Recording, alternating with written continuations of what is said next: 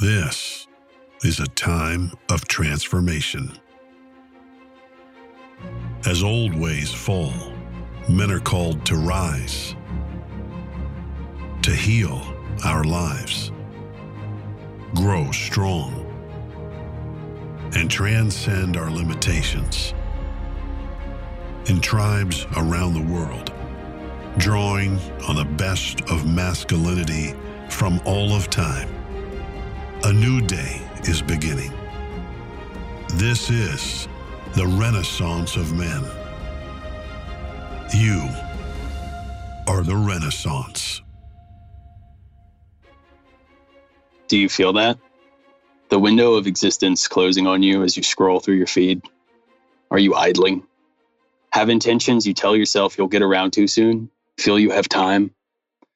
This world, our lifestyle, has fucked us all into being junkies. We live one dopamine hit to the next. Whether it be on social media, the next banger song, the next sugar rush, caffeine buzz, the next drink or jerk-off session. Your world is chopped down into bits, and you live strung out from one hit to the next. It causes us to lose perspective. This unprecedented abundance lets us feel comfortable while we hurtle towards the yawning grave. Our real intentions, our purpose, and true fulfillment ever pushed back. The dopamine carrots sate us and let us feel artificially satisfied for the moment and hollow afterwards, like a man smearing cum off his hands with a disappointed brow furrowed in post-nut clarity and self-disgust. These false satisfactions pacify the thundering rush of energy that impels the proliferation of our life force, quells the howling Khan in our souls, castrates us from the greatest source of impetus to conquer that we have, our own dissatisfaction and hunger for more. Don't cave to siren calls that ease you bearing your present station. Let your discomfort drive you with the madness of an unreasonable man to the achievement of things not dreamt of in common hours. Stop spinning your wheels. Engage. Hello, my name is Will Spencer, and you're listening to the Renaissance of Men podcast. That will probably be the first time you've heard that voice, but you might recognize the words. I'm not sure I'm qualified to say who my next guest is, but I can say what he does. He writes in a direct and powerful style that feels at once like a slap in the face, a punch in the gut, and a kick in the ass. He makes images, using just a few characters and precisely chosen pictures that speak as loud as his words. He reads, drawing his philosophy from great minds of all eras and persuasions. And finally, he thinks, broadly, deeply, and thoroughly about issues that inform, motivate, and educate his thousands of devoted followers. His name is the Howling Void, and he runs an Instagram account that I think is fair to say is one of the most inspiring ones I follow, and also the most challenging. And I know I'm not alone. My good friends Devin, Aaron, Jameson, and Jeremy suggested I reach out to him for a podcast interview. And when I did, not only did he accept, but I was surprised to find it was his first ever appearance on a podcast. This was even more surprising to me when I found out just how much of value he has to say. Over the course of our sprawling, encyclopedic 3-hour conversation, we covered topics as diverse as the critical need for both individuals and society to have a telos or purpose, architecture, and how the design of our environment from our apartments to cities affects our development in ways we can't imagine, his deep respect for the Special Forces community, even though he's never been a part of it, and how technology has dissolved our society's shared notions of history, possibly forever. We also talked about why it's vital to follow the path of most resistance in our lives, the importance of letter writing, along with entropy, mythology, telekinesis, alchemy, apotheosis, psychedelics, brotherhood, Marcus Aurelius, and what it means to have a conscience. Along the way, we also find out a bit about his fascinating background in history, the origins of the Howling Void project, and what he'll be doing next. Like I said, we covered a lot of ground, and I was smiling the whole time. And as this is my 7th interview podcast, I can't help but be grateful for lucky number 7. I made a list of all the books, videos, and accounts we mentioned in the chat so you can follow along in the show notes, but you might want to have a search engine handy. It is my great pleasure and honor to introduce to you for his first online interview ever, my 7th guest on the Renaissance of Men podcast, the Howling Void. The Howling Void, thanks so much for joining me on the podcast today. Hey, it's a pleasure to be here, man. It's something I've been wanting to do for a while, get into it. So I'm excited. Well, I'm excited to be your first podcast, and I'm really interested in this interview. I've got a whole bunch of questions for you, and I'm also excited to see where this conversation goes, because you're obviously a man of many interests and many talents. So I'm looking forward to exploring that with you. Yeah, I think it's an interesting practice that I've heard people kind of propose, where you say, hey, if you could describe yourself with just one word, if you could boil yourself down to one word, what would it be? And I think it's a lot more telling than maybe having to do like a 140 character thing, because then you're trying to signal stuff, you're trying to advertise yourself and show complexity. There's a certain level of duplicity there, but if you're really kind of looking for self-knowledge and you have to boil yourself down to one word, I know someone who would say, oh, I'm determined. I know several women who immediately jumped on, I'm nurturing, or maybe I'm empathetic. For me, the one word I knew instantly as soon as I heard the question, it was curious. Oh, wow. I'm curious. I'm the cat with 9 lives, and I'll probably lose them all in pursuit of that. What number are you on right now? Probably 5. Probably 5. Oh, that's a good number. Well, so I guess my first question really is about your personal background, to the extent that you want to share it, and the background of the Howling Void project as it grew out of your background, I suppose. Well, I mean, there's reasons I'm anonymous, and depending on how the project develops, that may or may not, whatever the path is up the mountain face, remain advantageous, or it may eventually have to be discarded. Really just a guy who reads a lot and does a lot of hard shit. I mucked around when I was younger, because we grow up in this culture that is a pastiche of the medieval and the corporate.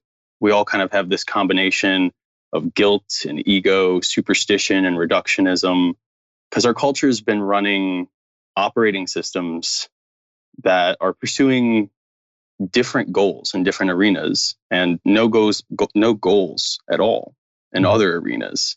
It's kind of like what Nietzsche talked about, the death of God, which is probably the most misconstrued quote of all time. Yeah, it wasn't, if anyone's ever read the vignette, it's not about atheism. He was saying, hey, the implications of the Enlightenment and Industrial Revolution, they're not compatible with the substructure of society that we've had for the last millennia. And the throne of purpose is basically empty right now. And that's going to cause some real dysfunction down the line. And in the vignette, the townspeople say, oh, you're crazy. And he says, oh, okay. Wait a couple generations and see what happens. And here we are.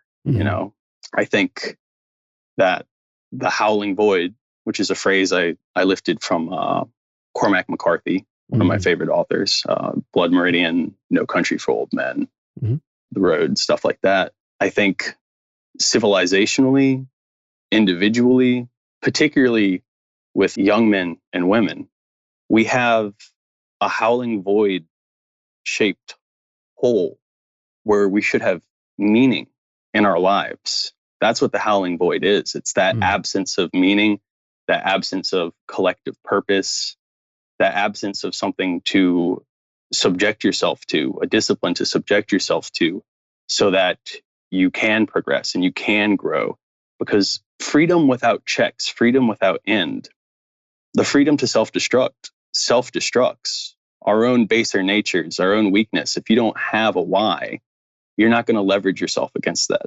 We all really have 2 kind of drives: homeostasis and crystallization. The homeostasis is your body saying, hey, we have enough energy, we're comfortable where we are, we don't want to be too cold, we don't want to be too hot, we don't want to do any kind of expenditure that's unnecessary. And all the conveniences of modernity eventually kind of develop into necessities, as our skills that those conveniences were meant to kind of enhance they eventually atrophy away. If you take the escalator enough, eventually you're not able to walk up the stairs and you end up riding around on the Walmart go-kart wheelchair. You can't remember a single phone number. Yeah, someone pointed that out the other day. They say, hey, can you call your mom without the phone remembering the number for you? Mm-hmm. I think that's jarring for a lot of people because a lot of people have no idea what their mom's number even is. They just tap mom. Or they say it. They don't even tap it anymore. They just say, Siri, call mom. Oof. Yeah, no, I don't talk to the phone, man. Yeah. I don't talk to it. No, definitely. I don't talk to them. I don't have any of those Alexas in my house. I got no cameras in here either that people would allow surveillance devices and invite surveillance devices into their living room is absolutely beyond my comprehension. Oh yeah. Or the PS5 that scans everything. There's, the meme going around of the child's first words to its mother asking it for anything is the child's talking to its mom and it's asking for Alexa, saying, Alexa, do this, Alexa, do that. Oh, I haven't seen that. Yeah. That's heavy. Well, I mean, I saw a couple of years ago, there was an article and it approached this subject very casually, but there's a lot to reflect on in it where they took little kids and they gave them printed photographs and they put the printed photographs on the table in front of the kids and the kids had grown up with devices and the kids took the photographs and they were like swiping, you know what I mean, with 2 fingers and pinching, trying to get the photograph to enlarge. And the article was like, oh, ha, ha, ha, isn't that cute? And even when I read it, it's like, oh, that's kind of cute. That's kind of funny technology. But then it's like, they don't know how to interact with the physical world. They're so used to living in screens that when you hand them a physical object, they mistake the physical object for the device. And I think that's really, really shocking and frightening in little kids. But where does that manifest for adults as well in ways that we're not even really aware of? Well, look at the situation right now. For people's reference, we're like a week or so after the presidential election. I mean, we've entered hyper-reality where it's impossible to distinguish between reality and a simulation of reality. No one knows what's going on right now. Is a fascist regime about to be replaced by enlightenment, or is a soft Bolshevik coup underway? Trump doesn't know. Biden definitely doesn't know. Kamala doesn't know, if only for polygraph reasons. Mm-hmm. CNN doesn't know. Fox doesn't know.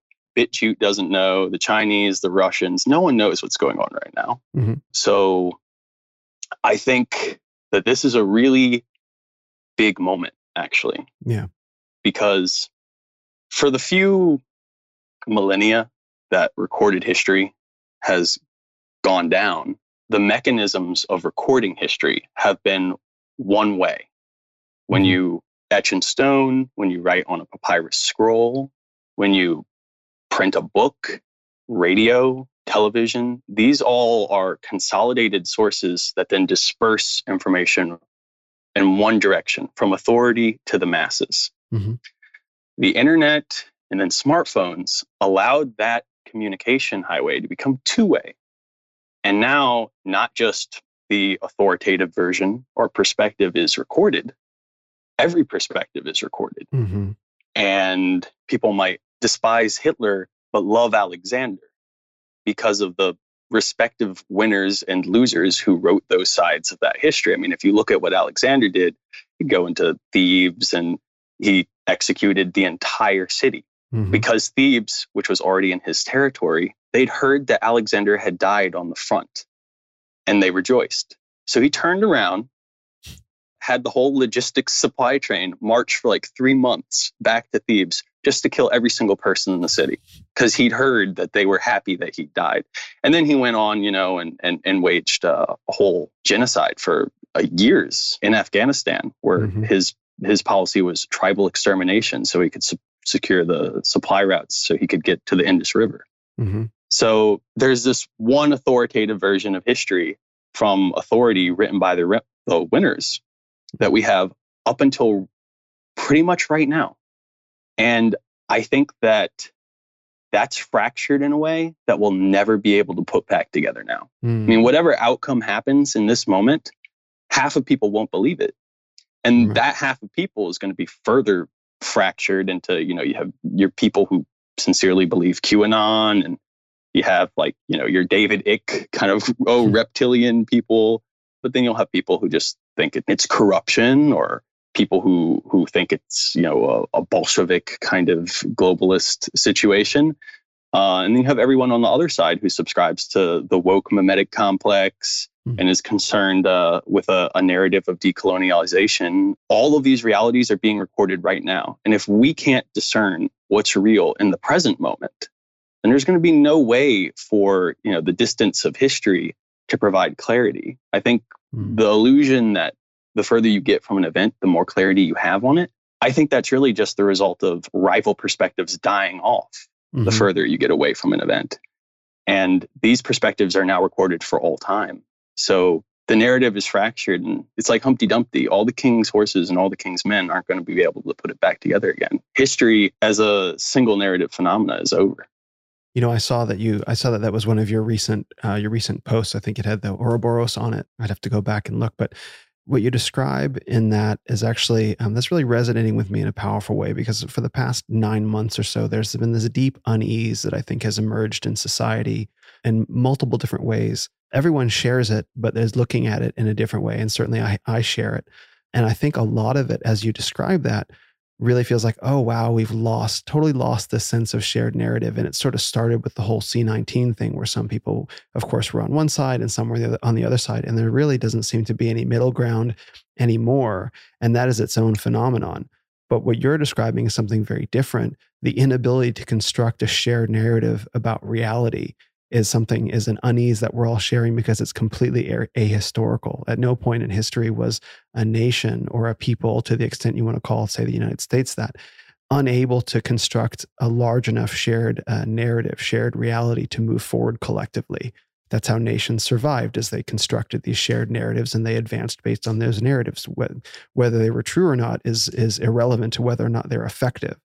And now we're unable to establish that shared narrative almost as a species in some way. There's definitely multiple competing factions, and that helps me understand a lot of the unease that I've been feeling, certainly about the future, is like, how are we going to put Humpty Dumpty back together again, as you say? Yeah, I think that we need a telos. The Greeks had this word telos that it meant much more than purpose. It was kind of like the ultimate or supreme aim of a man's endeavors, why he existed.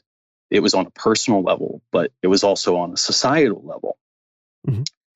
And, when we live in a world where we've torn down religion, patriotism, heroes, myths, marriage, family, community, nature, even the office, we've replaced that with, commute from home. This atomization, we tore all these things down and we replaced them with nothing, or worse, plugged them with saccharine substitutes that were designed in boardrooms to extract value from you, like commodities. It's not that any of those institutions didn't need critique, but that the nihilism of revolution leaves us where we are, kind of drifting untethered, scatter-minded, with the throne of purpose empty and up for grabs. So, civilizations will tear themselves apart from within, be swamped from without. Purposeless men bloat and wither, women will calcify and dry up. Sans purpose, there's like just cosmic television static and a laughing abyss. So what do you do as an individual to respond to that? I think, your first step is you have your conscience. Your conscience is incorruptible and it's telling you what to do. Nature is not mute. There is a discernible pattern at play. There's a story at play, and all stories are reaching for a goal. And it's not necessary for us to be able to determine what that goal is or grasp the story in our mind. I think the idea that a primate mind is an adequate tool to fathom reality, how many atoms are in a blade of grass? More than you can account for. And then you look out at a whole field of grass, and your mind just kind of renders that as one thing. Oh, a field of grass. You're not thinking about the molecular structure of the grass or the soil or the worms or the sunlight and the photosynthesis. And that's just a field of grass, something that simple, not in global information spacefaring, civilization like we have. We're like sea urchins trying to talk about truth, like we're not equipped for it. But the world simply is that story. Like I was saying before, freedom without checks, it kind of leads to this self-destructive hedonism that's pretty hollow. Whereas happiness, just on a personal level, it's usually just demonstrable, incremental progress towards a goal. Yeah. That's the basic telos, to say, if you can say nothing else to yourself, especially as a man, that I'm making incremental progress towards a goal every day, whatever that goal is that I freely choose. That's enough of a purpose to get a lot of men moving today who wouldn't otherwise be doing so. But just regarding the field of grass, when you describe that, I think about similar topics in my way, certainly not fields of grass, but certainly, I look around my everyday environment and I say, how much do I know about the things in my environment that has nothing to do with their surface characteristics? So say I just pick up this pen that's on my desk. If I toss out the surface characteristics of my pen, what do I know? Where did it come from? Who made it? Where was the factory that it came from? Where did the oil that come from that went into the plastic? Stuff like that. But the thing is, that level of speculation we're not designed to function in that way with a primate mind, because we're so concerned with sort of the on the ground function of living that we're not able to live in the speculative kind of realm where we can really, it's practical to really wonder about the number of atoms in the blade of grass. You know what I mean? So we're sort of, our society pushes us under that level. In some way, that's our default, but we're also capable of that level of wonder. You get what I'm saying? So it's kind of like we're both. Absolutely. I think that a lot of people get very trapped in this pursuit of truth. And I agree with you. It's not necessarily useful at all to be aware of the blades of grass. I think that kind of thought, it gets tied into reductionism, which is very disempowering to the individual. And I think it's a spiritually bankrupt way of viewing reality. A dissected frog doesn't tell you about a frog. A vivisected mind will not tell you about the wetness of a lover's kiss, or the texture of warm bread, or what is jealousy, or what is awe or fulfillment, what is problem solving. I think if you view the world in a mechanistic, reductionized way, that's going to come across in a kind of soulless expression. And I think if you view the world in a energetic way, if you kind of tip the scales of what you value in terms of truth versus use, because we can't say what's true, but you can definitively say what's useful. Okay. I think that's a very useful metric to kind of have in mind, truth versus use. Because if you're driving a sports car, it's not going to help you to be aware of the pistons firing and the exact ratio of the fuel injector thing. You're going to need to be looking ahead at the coming curve in the road, which is a totally different experience than the mechanism that's driving it. That's your use versus truth for you. Well, it's like lifting your arm. It's useful to think I'm going to lift my arm, but you don't actually know the truth of how you lift your arm, about the muscles firing, about the tendons pulling in the bones. Like, you have no idea how your arm actually moves, but it moves. Yeah. In effect, like you desire to lift your arm and it moves. That's at its most basic level. That's telekinesis. That's mind over matter. You have dead animals and soil and water that's been reassembled after you ate it, into the matter of your arm, and you're moving it with your mind. Yeah. Pretty special. That's telekinesis right there, So that's right. Alchemy inside our stomachs as we, digest food, and somehow it turns into, emotions. Like, how does that work? Yeah, it's the big questions.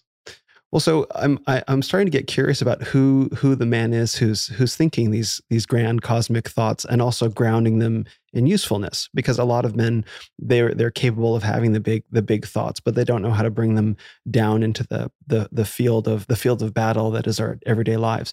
And of course, there are plenty of men that are good at living on the field of battle, but aren't able to connect their, say, warrior spirit to any higher thoughts. Like, which direction did you come from, or was this something that just kind of emerged out of you as you grew up? I think I drifted around my late teens, rejecting the systems I was brought up with, and personally encountered that howling void of nihilism.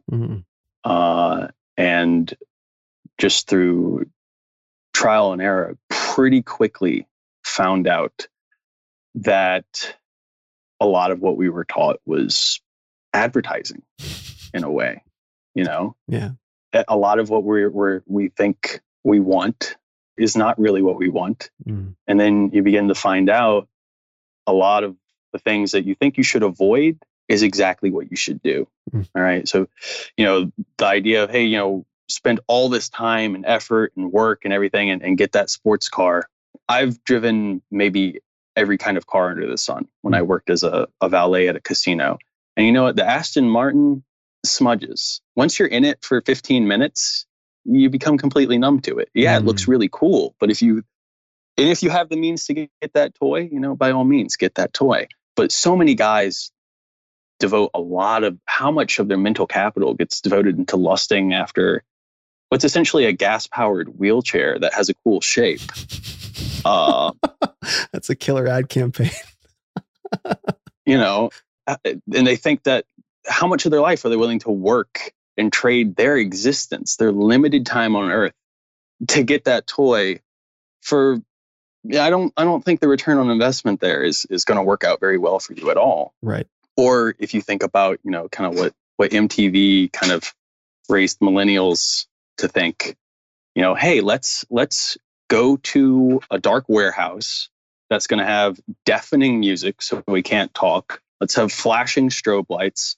And then let's chemically lobotomize ourselves, shut off our frontal lobes so that we don't feel too awkward when we violate millennia of evolutionarily and social mores by having sex with a stranger. And then just the more strangers you have sex with, the cooler you are. Mm-hmm. I think you're going to find that the sex without emotions is like chewing without swallowing. That's a great analogy. The alternative path, I think, is fear illuminates the path. Mm-hmm. I think that fear is like a compass. Joseph Campbell said, the cave you most fear to enter holds the treasure you seek. Mm-hmm. Fear is like a flashing neon sign. The thing that scares you the most is exactly the thing that's going to be the most fulfilling for you when you get it. Mm-hmm. It's so reliable. When you look inside and you're like, hey, what am I putting off? You can look at it on any scale, over the course of your day. Hey, what am I kind of most scared of doing today? Is it taking a cold shower? Is it finally knocking out those work emails? Is it going for a run after I lift? Maybe I'm happy to, bust out some deadlifts, but maybe I'm scared of going on the run, or maybe it's vice versa. Maybe you suck at swimming, but then you can scale that out over your life. Like, hey, do I want to pursue a life other than some kind of mercantile existence? Do I want to do some kind of service? Am I scared of trying for med school? Am I scared of trying to join some kind of special warfare community? Am I scared to put my ideas out to the world and write them, or try to be an author or be an entrepreneur? Mm-hmm. I think that we're so caught up in this idea of the pursuit of happiness.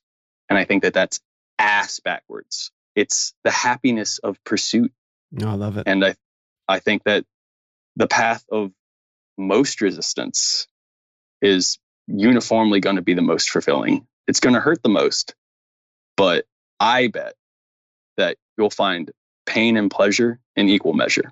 The more it hurts, the better it's going to be. Absolutely. You talk about the dreams that were sold to different generations, sold to the millennial generation and Generation X, all the different dreams of the pursuit of happiness.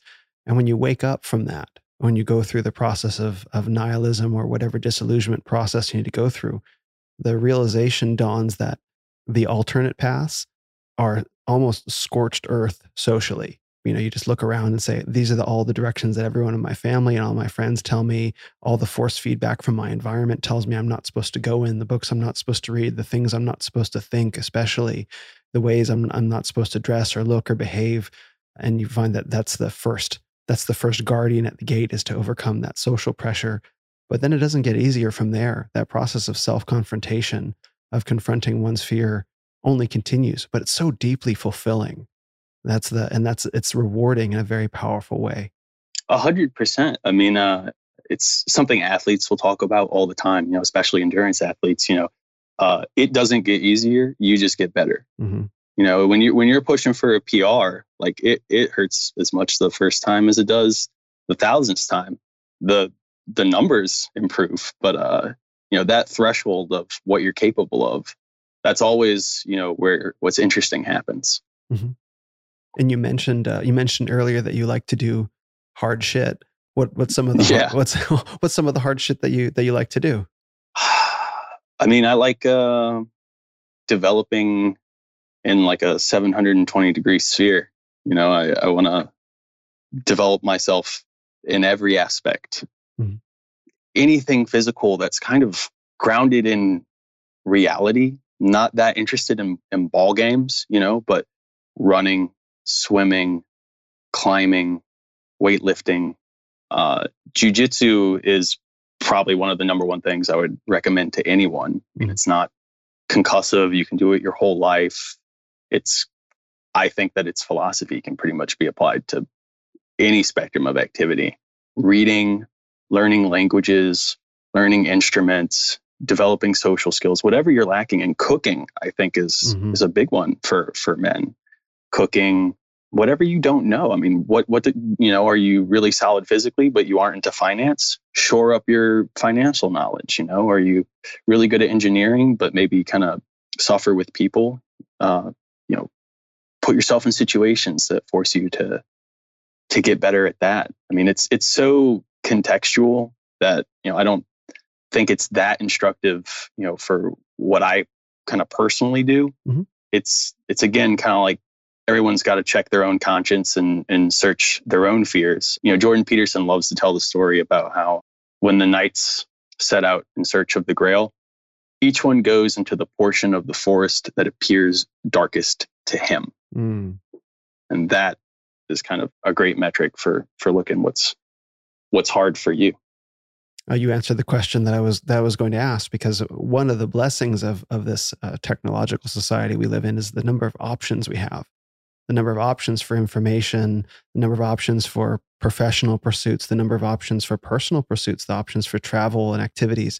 More is available to the individual now than at any point in human history. Probably that was even available to some of the great rulers at the time, depending on how far back you want to go. And there's certainly a certain degree of, I would imagine, analysis paralysis for a lot of men, potentially, where it's like, there's so much that I could do. Where do I begin? And it sounds like your advice would be, go to the portion of the forest that looks darkest to you. Yes, exactly. Mm-hmm. Exactly. Analysis paralysis is a big one. And I think that creative constraints are important. You got to focus on what you're doing. I just was seeing Matthew McConaughey talking about how he was doing 5 things that he was scoring B's in. He was an actor, he was a father, he had a production company, he had a music label, and he was doing something else. And he got a call from his production company, and he didn't want to answer the phone. And his hand kind of paused there, and he goes, "Why do I not want to answer the phone?" And he immediately called his lawyer and said, "Hey, you know what? Shut down the production company, shut down the music company. I don't want to get B's in 5 things. I want to get A's in 3 things," mm-hmm. which kind of directly contradicts what I just said about developing everything, right? Right. But this is a really important concept that, Twitter reduces everything down to like Game Boy graphics. It reduces the resolution with 140 characters. And people are more interested in stances than actually working things out. They want to signal things for, social standing. Mm. But real conversations, actual problem solving, it's never going to be framed in these kind of false dichotomies that everyone wants to frame things in. Is China a strategic rival, or is China a trading partner? It's both. That's true. Yeah. If you picture truth as a pizza with like 8 slices, you'll have your stereotypical, right wing, stereotypical left wing slices of the pizza, and you say, "Hey, choose one of these 2. Which one of these is true?" Well, they're both slices of the pizza, and there's 6 other slices that aren't even being represented there. Mm-hmm. I think if you can state a statement in a simple sentence, I can't really take it seriously. It's too simple to be a reflection of reality. Mm. I think in order to believe something, it has to have a paradoxical quality, mm-hmm. because then it's introducing the caveat the context, the nuance, and the dichotomy that seems to be a prerequisite for how everything actually works. Everything has two sides, even a coat of paint. Mhm. You know, we may never see the other side of the coat of paint. It just is in the darkness, pressed up against the wall, but it's there. Mhm. So something that fundamental, I think it's important to contradict yourself. I think that shows a level of sophistication to the idea that gives it merit and that doesn't disqualify it, which is how people kind of apply contradiction. Mhm. But I almost see contradiction as like a blue check next to the idea, saying, hey, this is a complicated enough idea that maybe there's something to it. Oh yeah. Oh, for sure. Well, I mean, we don't, that's another thing that in addition to all the options, we have all these options to explore sort of ideationally, but we have so little time with each other to sit down in person or in some sort of synchronous form of communication like we're having here, and to actually hash out ideas with people who are opposed to us. Most of my interactions during the day, and I think that's probably true for a lot of people now, given the lockdowns, are through screens. Maybe they're through text, et cetera. And that's a very different kind of proposition than picking up the telephone, even turning off the video and just having a conversation. Like, and there's this way that having less data creates a more engaging kind of experience with somebody, an engagement form of connection. And yet it would seem that the pace of life drives us away from that meaningful kind of high bandwidth kind of communication. Well, you know, it's completely lost is the art of writing letters. Oh, sure. You know, I was in a situation where I was writing letters for a minute, and it was a completely different aspect of yourself that comes out Mm-hmm. when you're handwriting something in script, which, by the way, AI can't read script yet. Just throwing that out there. That's good to know. But certainly not mine. Even humans can't. Yeah. You know, if you want to be a cryptographist, just get the doctor's handwriting, right? Exactly. No need for the computer kit. Is this encrypted? No, it's just my handwriting, dude. So, you know, Marshall McLuhan, probably one of the greatest thinkers of the 20th century, he had this idea that the medium is the message, and that whatever format you're communicating in, the real message isn't what the content is, but the manner of delivery of the content carries its own implications. Mm-hmm. Television carries different implications than print carries. You know, print itself carries. Here's a perfect example of what this idea means, because it's kind of a heady concept to follow. Gutenberg's press introduced the idea of interchangeable units and maximum efficiency, which is not something that was existing prior to that in the artisanal world of the Renaissance. Mm-hmm.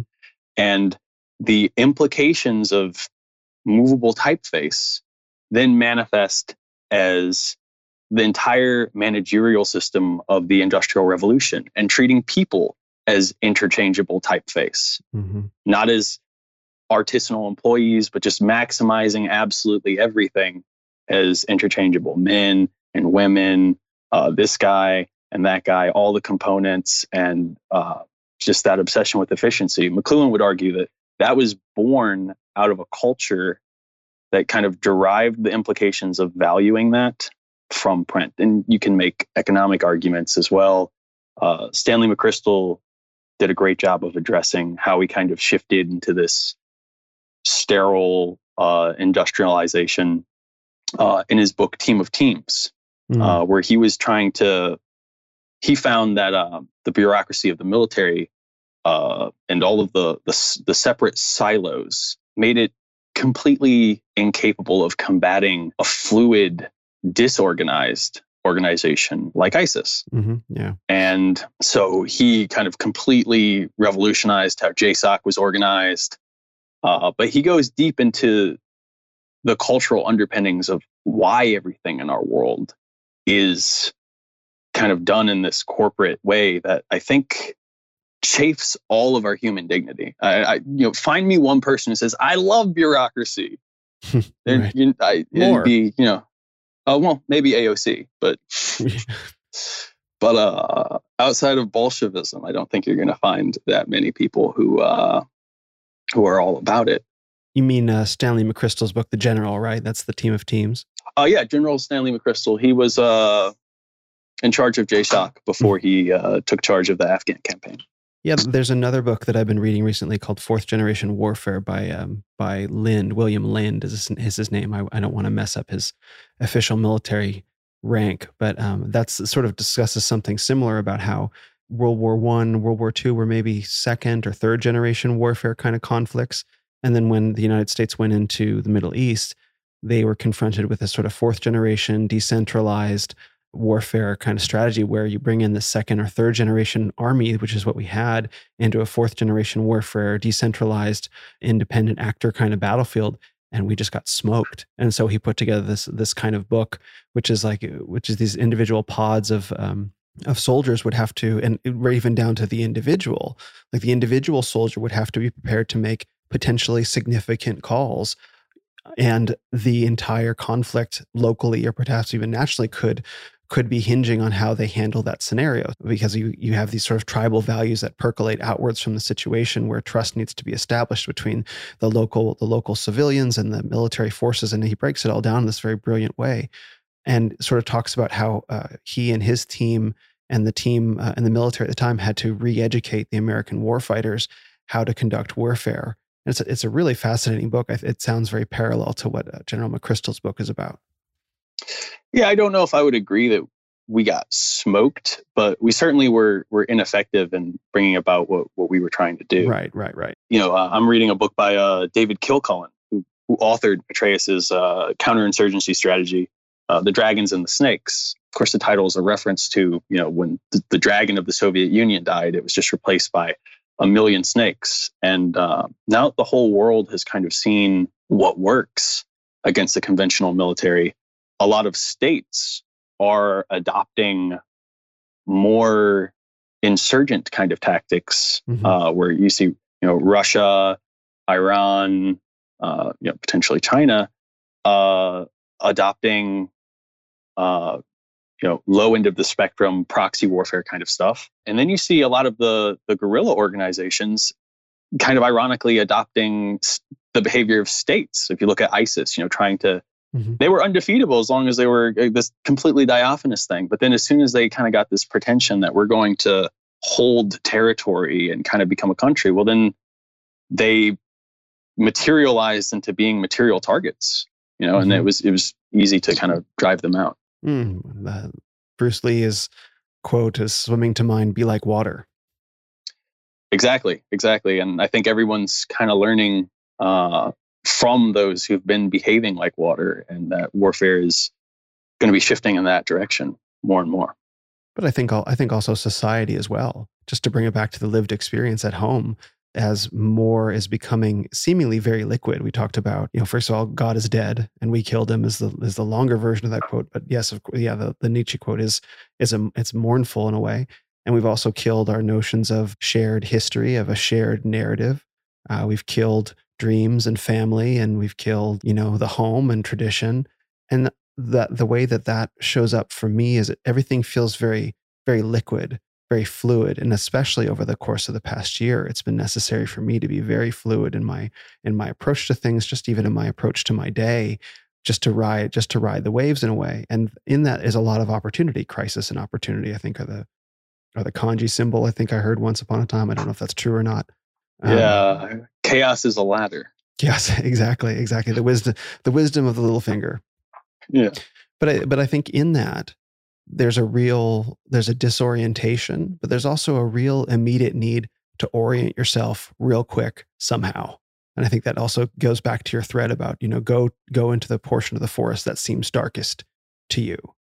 Yeah. It's not the survival of the strongest, right? It's not the survival of the smartest necessarily. It's the survival of the most adaptable. That's what the fittest means. It's the most fit to your environment. So if your environment's fluid, adaptability is what's important. As far as, finding something that you can hold on to that's not going to be blowing with the winds of all these kind of schizoid ideologies that are flying around, or the changes brought about by technology or whatever, the clowns in Washington are doing. Again, I just say your conscience is incorruptible. Like it's a really mysterious thing, how certain it is and how it's not you. Mm-hmm. You might want to do something and your conscience will tell you, hey, no, you shouldn't do that. It's like there's a separate island of consciousness in your mind that's like you can engage in conversation with. And it's somehow infallible. Well, there are a lot of words that I think have been kind of deleted from the English language, at least as we experience it today. One of them for me that I think about is the word shamelessness. We don't really use that word anymore. And I think that describes a lot of people's behavior. There's a lot of talk about pride versus humility, but also on that spectrum is the notion of shamelessness, which we can get into. But let's unpack this word of conscience, because it's not one that I hear very often, but it's one that's so important. And I think there might be benefit some of the guys listening to this to know exactly what is their conscience. Hey, that's a bigger question than I'm equipped to answer, man. The truth versus use of it is that's one of the biggest questions. It's like asking, who writes dreams? If you're experiencing a dream, part of your mind is rendering the landscape and part of your mind is experiencing and interacting with it. But then you have dream characters who come and someone's writing the script for those characters. Mm-hmm. Are they just kind of like paper mache things put up in front of you? Or is like another separate part of your mind kind of like experiencing you from their perspective? This is it's called Kekule's paradox. Kekule was a chemist who figured out the benzene structure when it was revealed to him in a dream. Oh, that's right. Yeah. Yeah. And Cormac McCarthy wrote an essay about this. There's a whole Wikipedia entry, by the way, because I looked it up recently about the meaning about dreams. There's a whole Wikipedia entry about great scientists that made discoveries and writers and made discoveries in dreams. Is it not Samuel Taylor Coleridge? What's the Kubla Khan? That poem came to the poet in a dream. Well, he was on opium, but yeah, I suppose that helps. But that's a recurring theme, though. I mean, Francis Crick. I mean, people will always kind of say that Crick and Watson kind of hijacked the research to figure out the double helix of DNA. But, he claims that it crystallized when he was driving down the Pacific Coast Highway in an LSD reverie. You have Socrates talking about his daemon. He took no credit for any of his ideas. The daemon, you have artists with their muse. It's an interesting question. Where do these things come from? And I don't know the answer. That's true. I don't think we have to nail the answer down once and for all. On Renaissance of Men podcast, we figured out what the conscience is. Congratulations, everybody. We did it. What is ironic, though, is that the idea of the modern scientific tradition arguably started when Descartes reported that an angel told him in a dream that nature would be conquered by number and measure. And that's just so profoundly ironic that idea of reductive mechanical thinking, it was first articulated by someone who credited it to an angel. So that's outstanding. That's like a monument to irony. The cosmic giggle, right? That's right. Well, I wonder if he picked up on the irony of that. Like, oh, this is a little strange. Well, so I love the different themes, the different areas of education, the different, whether it be arts or philosophy or music or graphics. I would love to talk to you about your graphic design background as well and your writing background. All these different themes sort of begin weaving together into this project of the Howling Void, and also potentially you as an individual.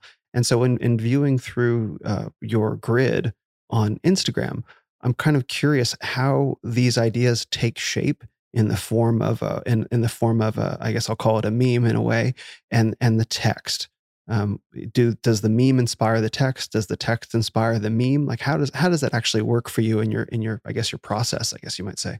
As far as graphic design background, I have none. I trust strength, truth, and beauty.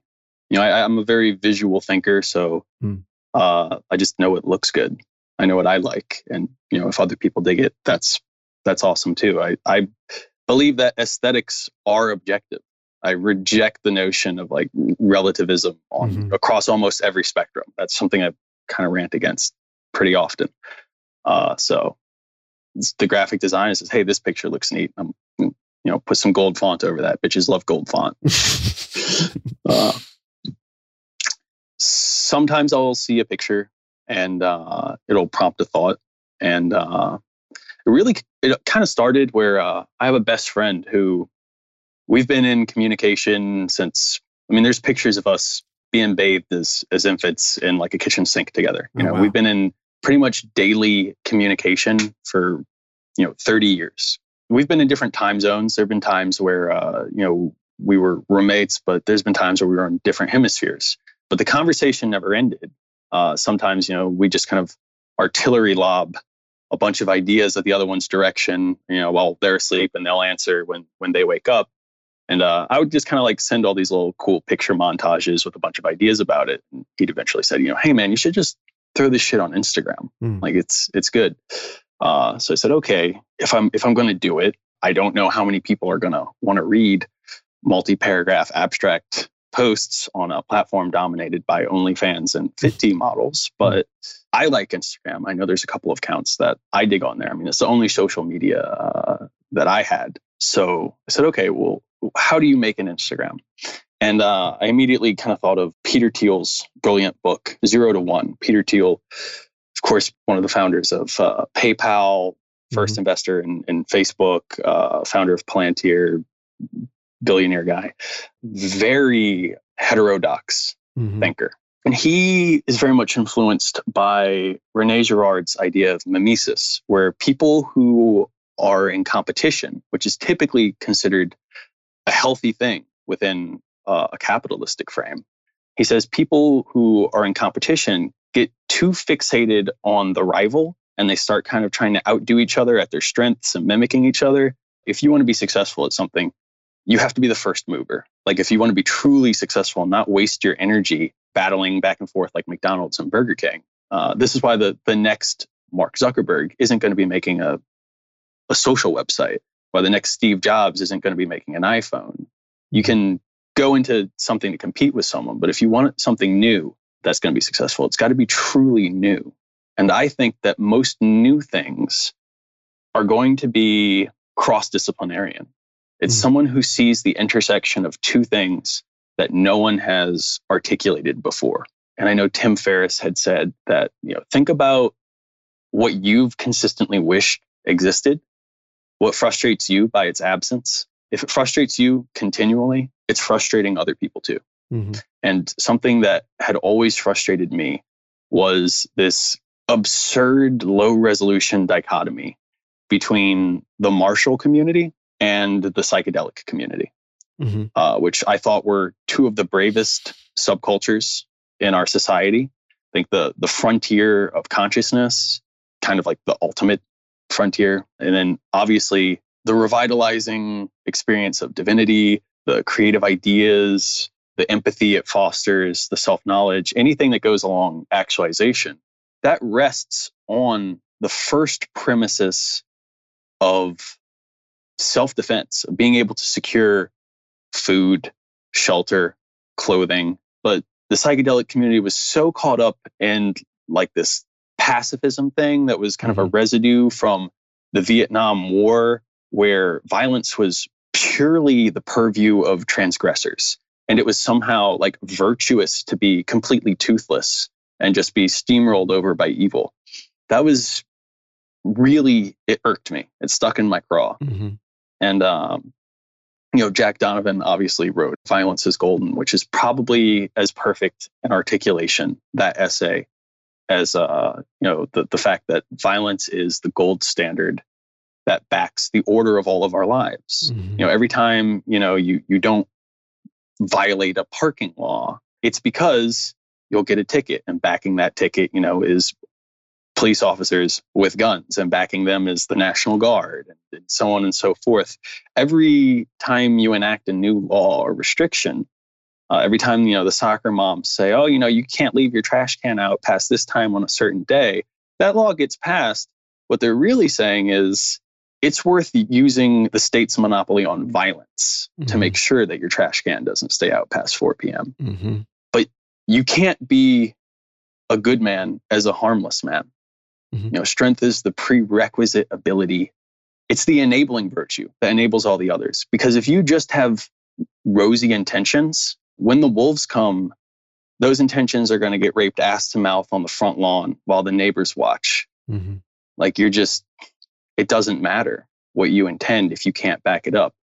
And there is real evil out there. There's people suffocating in shipping containers right now. There's people hacking off genitalia and crucifying children in Africa. The whole argument, moral relativism, everything's equal. I don't have time for that. I could go, deep into just, spend a little bit of time on the internet. And if you walk away and say that's all fine, you're a broken organism. Right. Everyone knows that it exists. They just kind of take this rhetorical stance that immediately collapses when you're truly confronted with real malevolence. I was a medic on an ambulance for some years, and you see some things, a lot of some pedophilia cases and stuff like that. And it's just, evil's a real thing. Yeah. And it can be frustrating sometimes because you feel like there's so much darkness, right? But once there were no stars, it was just darkness. So if you ask me, the light's winning. I think I lifted that from True Detective. Got that. I think if you look around and you say, hey, where are the teeth of the light? I think that's what we're called to be. Yeah. We're called to be the teeth of the light. Odonphos. That'd be the phrase for that. Because the appeal of darkness is that its lips are always curled back and its fangs are revealed. They're on permanent display. And the people who really rush to embrace darkness, they're never Darth Maul, right? The actually evil people, they aren't cool, competent guys. They're usually people who have completely failed in whatever situation they're in.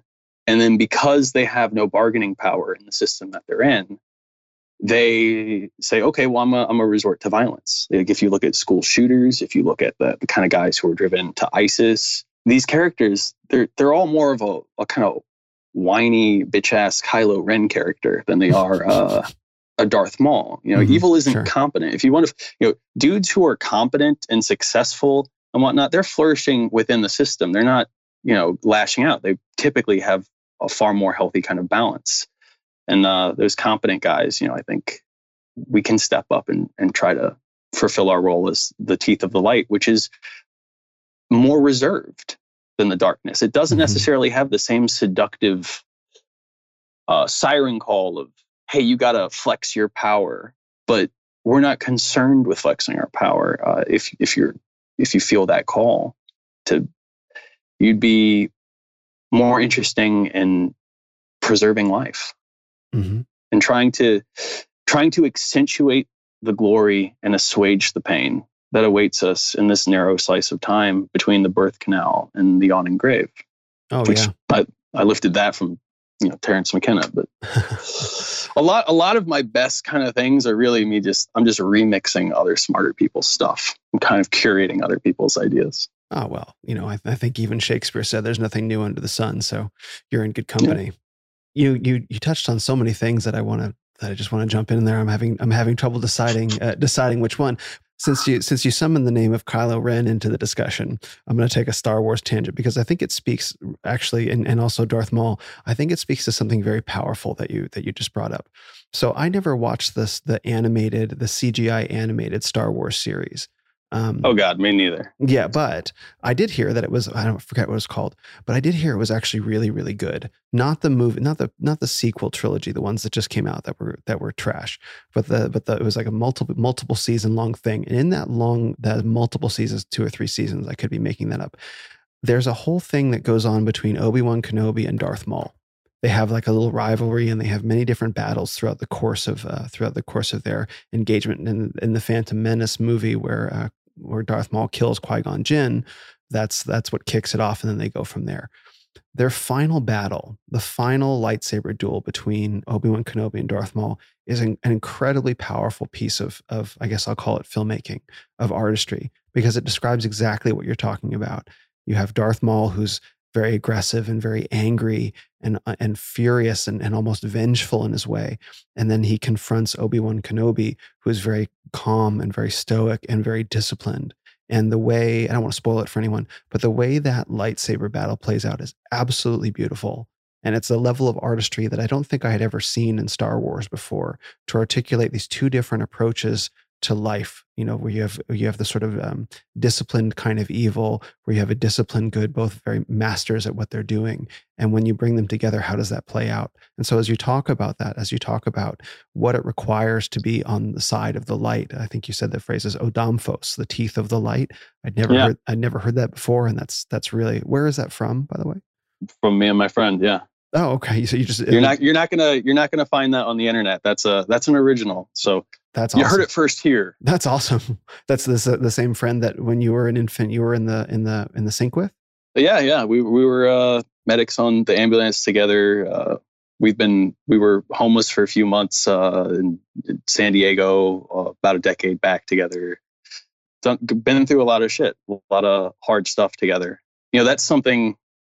I don't want to derail your Star Wars. No, please derail it, because I'm actually more interested in hearing about this brotherhood that you have going with this friend of yours. Okay, yeah, because I don't even necessarily, like I was saying, I doubt that evil really exists in a Darth Maul way, and if it does, I don't know, maybe that'd be cool. But right. Typically, I encounter it more in a kind of simpering Kylo Ren way. But God, those movies were terrible. They were. The three new ones were some of the grossest propaganda I'd ever seen. Yeah, it's pretty bad. What a betrayal of a childhood mythos. But absolutely, total destruction of it.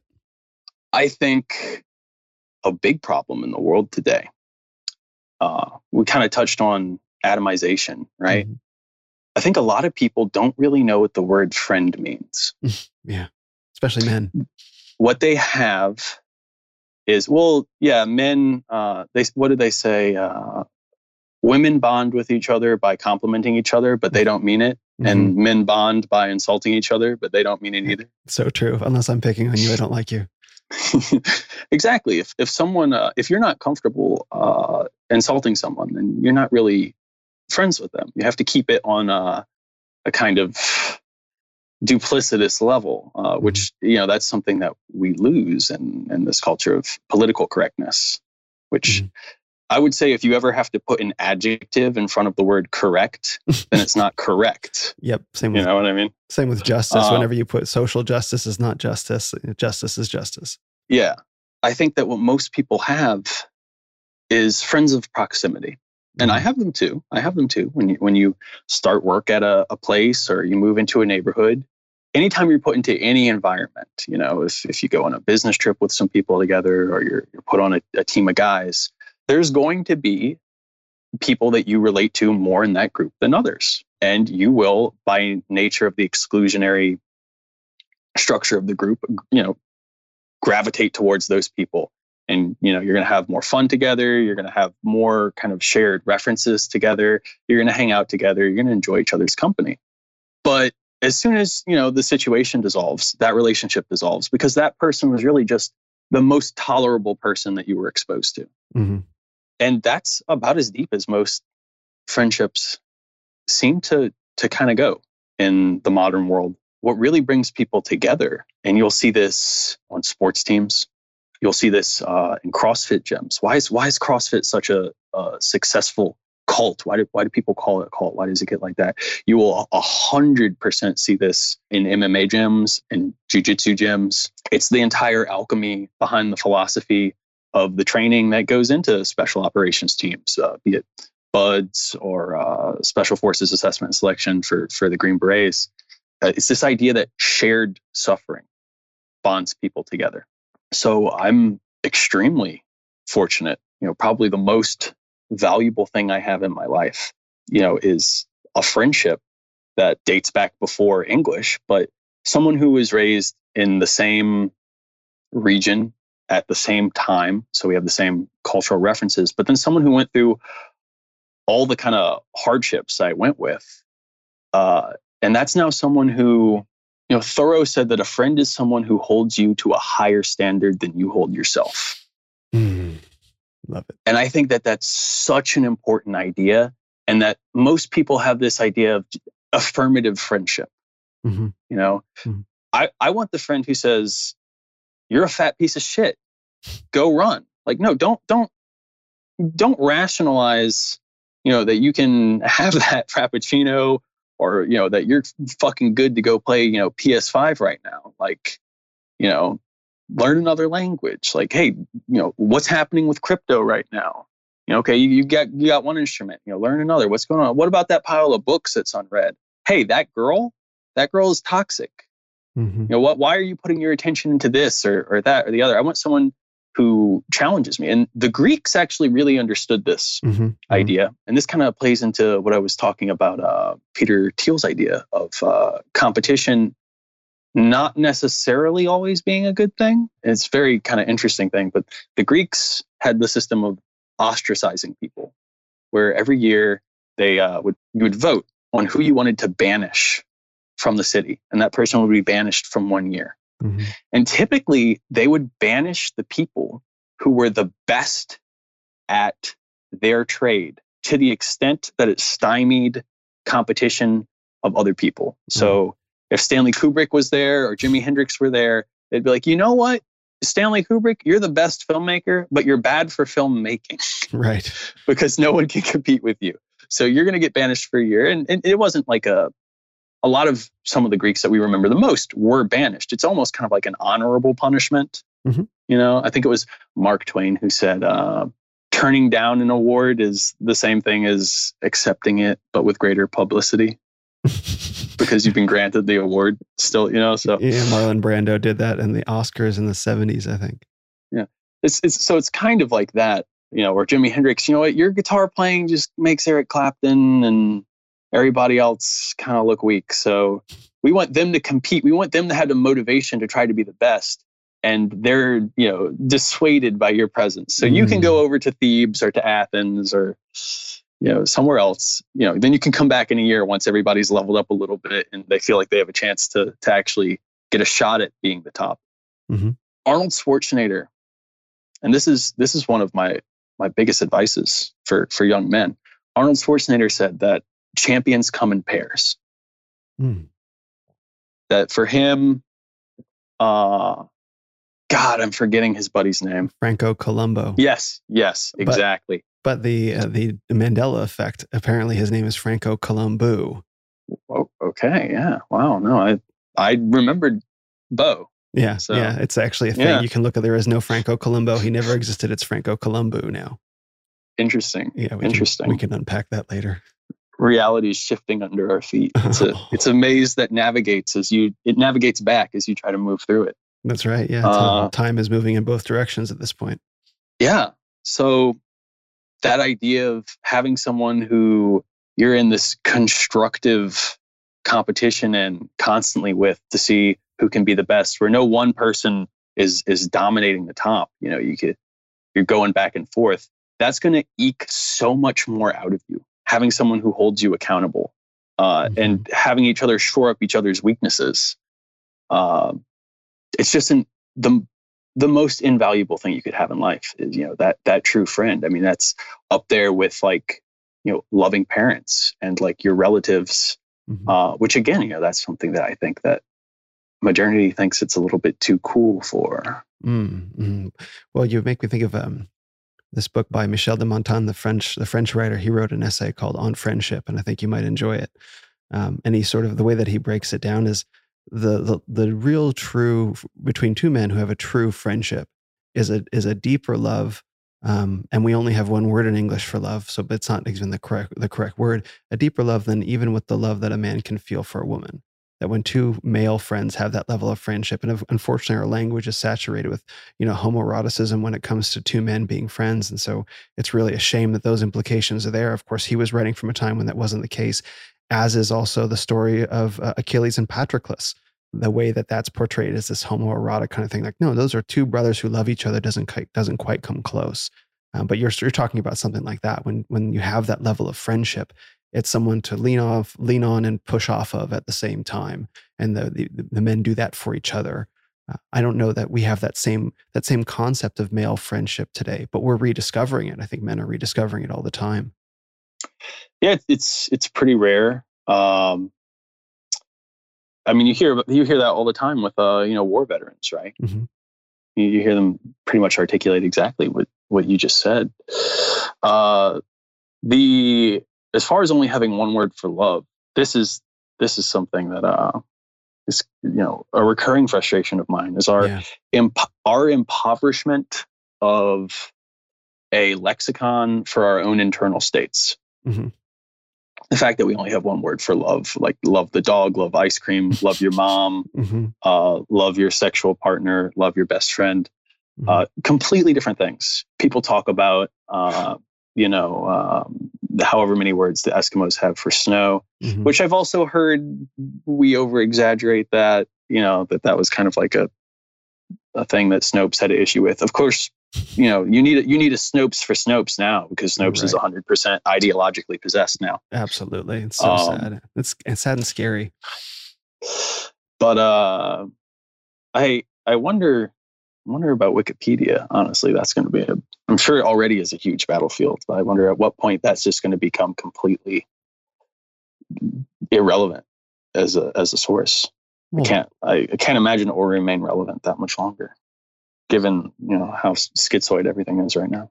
I think Vox Day is actually starting a competing Wikipedia. I want to call it, I don't know that it's Infogalactic, but I think he is working on that project, sort of maybe it's not necessarily crowdsourced in the same way. I think of Wikipedia as probably largely useless, except for just a surface understanding of something. And you have to, if you really want to pursue it further from there, it's up to you. But I don't think reading Wikipedia is as authoritative as reading like an Encyclopedia Britannica of years past. We're like, okay, that's a pretty balanced view. It's like, depending on the subject, Wikipedia is hugely politically slanted to the left, as is everything online. Yeah, you got to have an asterisk next to it all and understand what kind of social algorithm you need to detangle the agendas of whoever is potentially writing it. But I have found it immensely useful just in terms of the way the articles are all hyperlinked together on there. Mm-hmm. I mean, you can go in there and take a college course in the afternoon, and walk away conversant with a level of depth on the subject that just, most people know nothing about. And you can, I mean, I've read a lot of it. You just kind of have to take everything with a grain of salt. I do a poetry podcast as well as these interviews. I also read a poem and interpret a poem every week, and it's hugely useful for learning about the lives of poets. But I find that when I use it, I'm always kind of wondering what's left out, what's been emphasized, what's been edited. I don't think most people are going after an obscure American poet of the 1940s in quite the same way as some other subjects. But there is that sort of question in my mind that exists that I don't think would have existed before. I think it was Will Durant said that most history is guessing and the rest is prejudice. Oh yeah, that's his book was recommended. What's the book that? It's like a 200-page book, Lessons of History or something like that. The Lessons of History, 100%. That's one of the books I would most recommend to people. That and the Meditations of Marcus Aurelius. I mean, like if you're just trying to, get in on the ground level, like that's the starting point.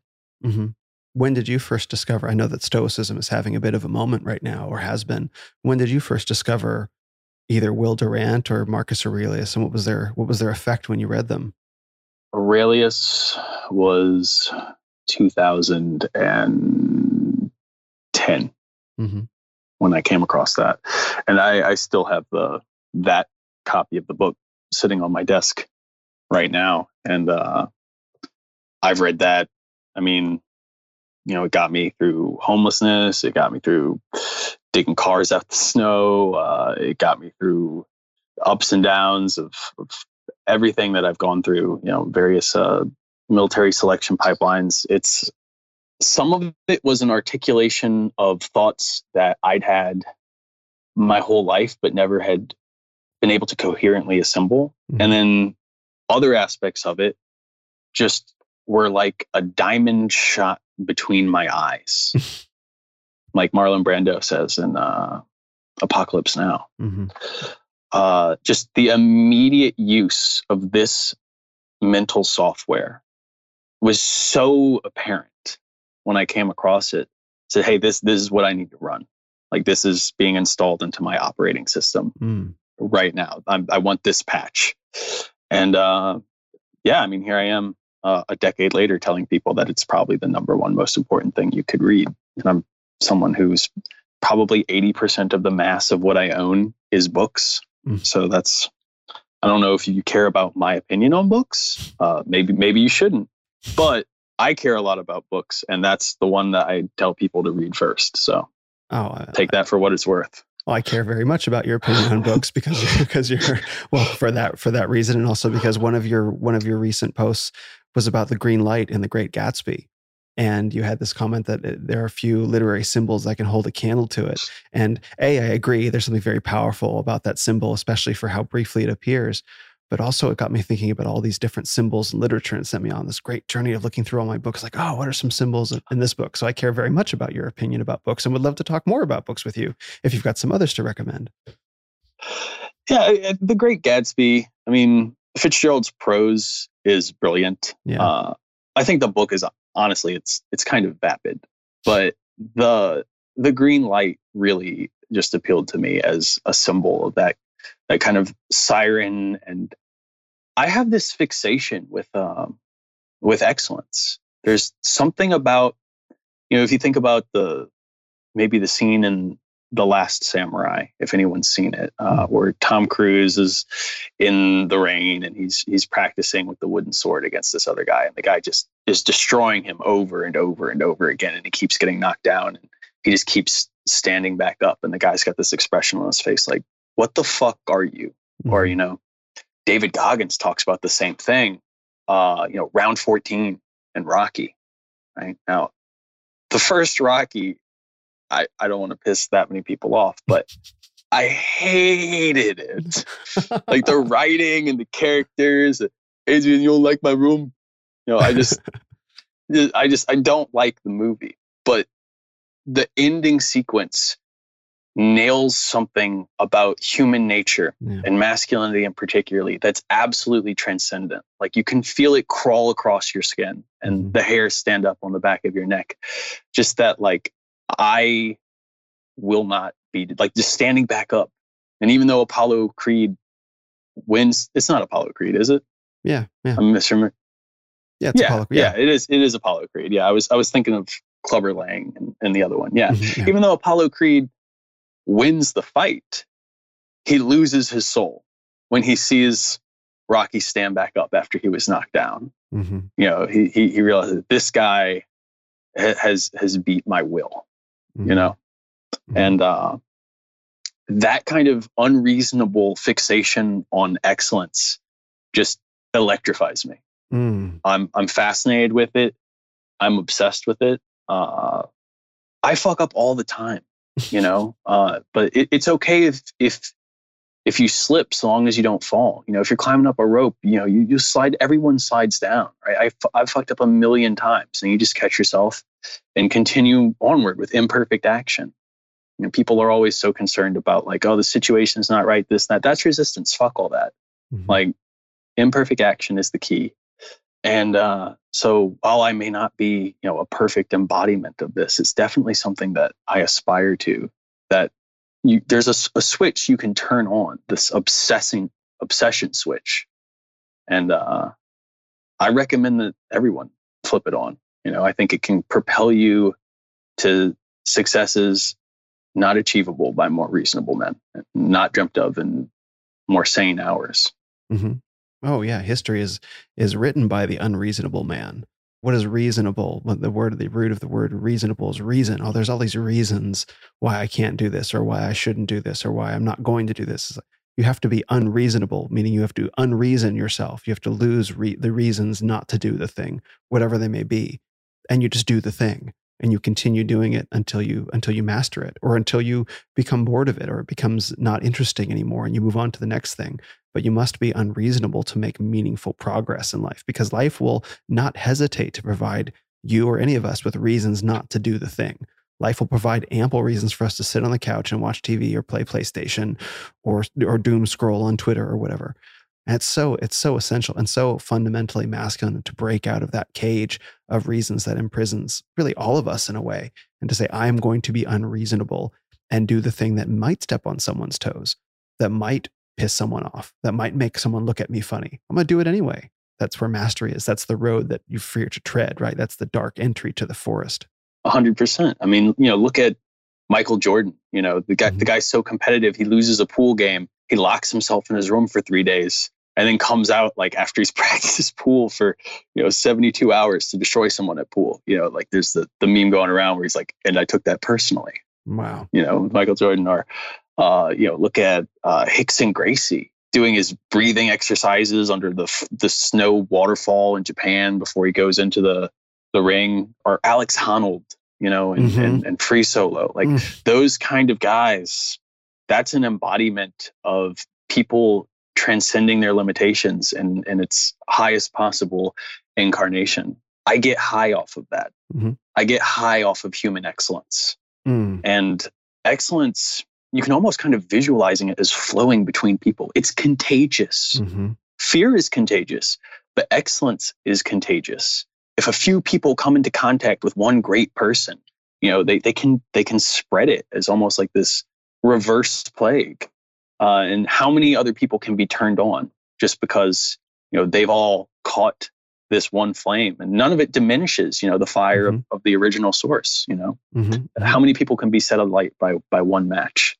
Well, this gets me thinking about, we're talking a lot about the classics, and I'm reading this book called How Not to Lose Your Mind, which is about a rediscovery of classic music and classic literature and classic film as well, expanding the Western canon to include films. And it gets me thinking about the return to appreciation. Of course, the aesthetic of the Renaissance of Men is very classic in its approach with Greek sculpture and all that. But I think we grow up with these fantastic works of art, whether it be the Sistine Chapel ceiling or Michelangelo's David, or, name your favorite symphony. I happen to like some of the paintings of Botticelli, but to look at these things very closely and to realize just the amount of, the word that would be used today is probably autistic, but autistic focus on excellence to make these things that we now take for granted. We have to strip away that perception and really look at the thing. Really look at Michelangelo's David, even online. There are dozens of pictures of all angles. Appreciate just how excellent that is and what it must have taken, not just in terms of Michelangelo's skill and ability and talent and gift from God and whatever you want to call it, but also just the effort, to master marble to that degree. And we look at that photo all the time, like, oh, that's Michelangelo's David, and throw it away. But I think we need to reconnect with this idea of there are works of such profound beauty and profound mastery and profound excellence all around us all the time. And that itself is inspiring. Yes. Cool. No. Yeah, I pretty much agree with everything you just said. I'm sure there's some diagnosticians out there who might object to the use of the word autism. Right. Of course. But I definitely have thought before that there is something autistic-ish about excellence. Like if you think about, hey, just making a shelter out of trees and leaves and things, if it works, it works, right? But then some people come along, and then, if you look at, how we do construction nowadays, it's gridded out. It's scientific. It's a standardized perfectionist structure that allows maximum efficiency and maximum stability and everything. And it requires an attention to detail that way surpasses what's necessary to get a standing structure. But you get a structure that, using these principles, you can build the Empire State Building or something. And you can kind of see this same level of attention and detail going back, to Roman aqueducts and stuff as well. Or, look at Alex Honnold and Free Solo. That's so incredible. Like that's a perfect example.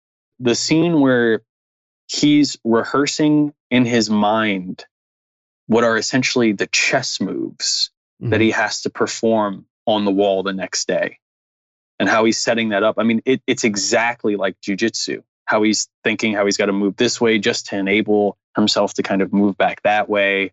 And he's describing like a 36-step series of moves that he knows exactly where on the wall he's going to have to perform those while he's sitting in his van.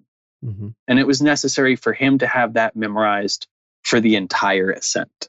Which, by the way, this week, I don't know if you saw, the first woman completed a free climb of El Cap. Oh, wow. So the dam is kind of burst in a way. Yeah, it's a fascinating thing about human potential is that we'll say something's impossible like forever. And then as soon as one person does it, you just wait like 2 years and another person will do it. Strength records, speed records. It's a really interesting phenomena. Kind of lets you know about our own self-limiting beliefs. Hi, everyone. This is just a brief interruption. We're at the halfway point, and I hope you're all enjoying the conversation. This is just a quick reminder to follow me on social media. You can find me on Instagram at Ren of Men. That's RENOFMEN, like Renaissance of Men, but shorter, Ren of Men. You can also find me on Twitter at Will_Ren of Men. And if you're listening on Apple Podcasts, Spotify, Google, or wherever you're tuning in, now's a great time to subscribe because my next guest coming up is a Kung Fu master and mystic named Alpha Starseed. Really excited to talk to him. And that's just one of several deep conversations yet to come. And if you have a minute, please give us a rating on Apple Podcasts. Just click the 5-star icon on the app on your phone or desktop. And if you have a chance, give us a review. A lot more men need to hear this content, and let's see if we can get it out to them.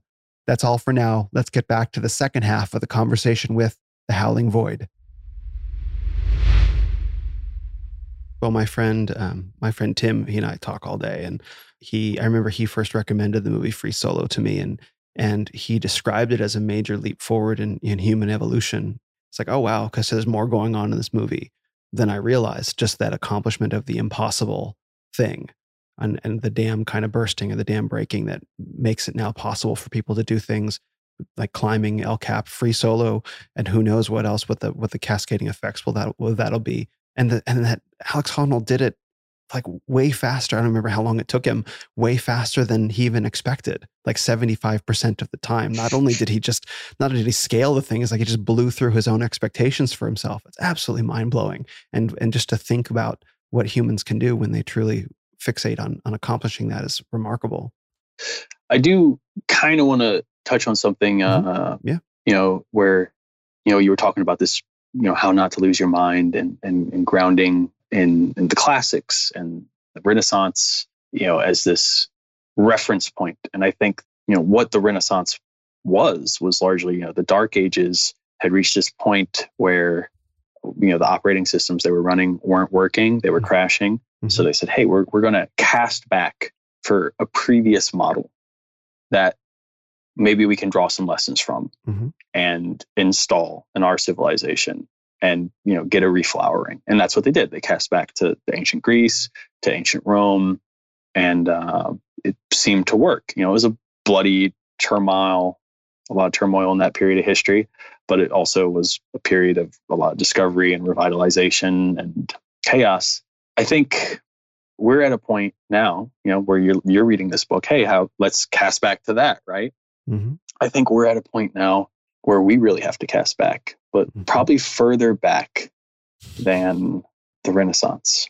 Like if you look at how industrial society has got us all living, and what we were kind of talking about earlier, where you spend your life working to enrich other people just to be able to afford your weekend off, where you can then spend money to give back to those people who you already work to enrich. And you spend that money on distractions just to pass the time until you go back to work. And then that work distraction cycle consists of your whole life until you're old enough to need a hip replacement and hearing aids. And they say, okay, now you can go drive an RV around the Southwest till you die or something. I think, a lot of people are pretty disenfranchised with that structure. I mean, you kind of saw the first kind of entrepreneurial and benign rejection of that, kind of with Tim Ferriss's, 4-hour work week, kind of articulating that.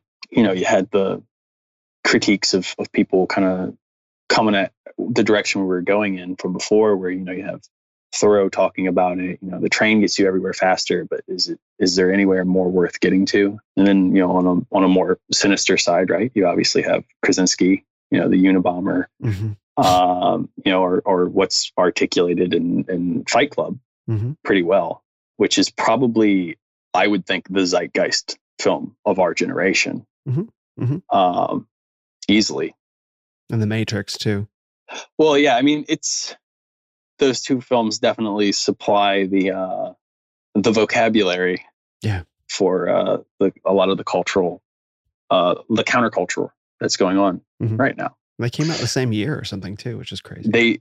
They did. Office Space came out that year. The Matrix came out that year. Fight Club came out that year. American Beauty came out that year. Wow. All three of these movies were about like a guy disgusted with being an office drone, and then his life kind of falling apart in a various, kind of crescendoing way.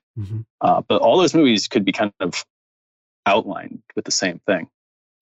I think we really got to examine what promotes human flourishing. Yeah. We're so caught up with this fetish on the cyberpunk aesthetic in terms of our science fiction's imagination. Blade Runner was not meant to be the goal. It was not an aspirational film. No. It was meant to be like, holy shit, change your path. Yeah. But if you look at how that cyberpunk aesthetic is portrayed nowadays, I don't know if you saw the Netflix show Altered Carbon. I'm not going to recommend that anyone watch it, but it has this very glamorized depiction of, this hyper corporate 100%. I mean, it's this dark, terrible world where it's completely meaningless, and everything's fucked by corrupt institutions of power, and everyone's so mind fucked by programming, and because everything's relative with your biology and technology, it's essentially meaningless. It's just a bunch of different transient intelligences that kind of masturbate their way through life. I think that the creative minds of science fiction are kind of just, they've lost the message, and they're just kind of glamorizing what we seem to be on a railroad track towards, rather than trying to imagine some kind of alternative thing where we're more in sync with nature, where we have more localization, where we're less all. I mean, part of the reason that people are so panicky about the presidential election is because the federal government is so powerful. You're trying to govern 300, 400 million people who have completely different lifestyles in completely different places under the suzerainty of one massive bureaucracy that can't account for all the individual contexts there. Which it was not supposed to do originally. The centralized federal government wasn't supposed to do that for that exact reason. Not at all. Not at all. Yeah. So, I mean, and if you look at, I've been to Singapore, and it's a really interesting place, but they're doing a great job with greening their cities. Every building, every interstate overpass. I mean, it's worthwhile. Anyone listening should Google the Changi International Airport and see what the inside of the Singapore airport looks like. Everything in Singapore is like that. Greenery is woven through everything. And that's just kind of a first step towards being able to revive a kind of, I'd like to call it like paleofuturism, where you can, what's fulfilling is our relationships with people. And I think that more and more, the processed food, the toxic stuff, the corn syrup, the food supply chains, which are being revealed now to be, not necessarily as reliable as we might have thought, especially given the trucker strike and COVID and everything. I see a lot of millennials wanting mountain compounds where they have their land and their animals and their farm and, some like minds. I see a massive kind of wanting to exodus from the cities, because what's the lore of cities? Right. Largely the lore of cities is a flooded sexual marketplace. You have a bunch of potential interchangeable sex partners. I mean, they are these neuron centers of humanity, and they are these kind of economic centers. But I think if you really ask young people, like, hey, why are you really moving to the city? I think a lot of the times it's the sexual marketplace, and people, they want to spend $4,000 on, this chic kind of apartment a month to signal some kind of status.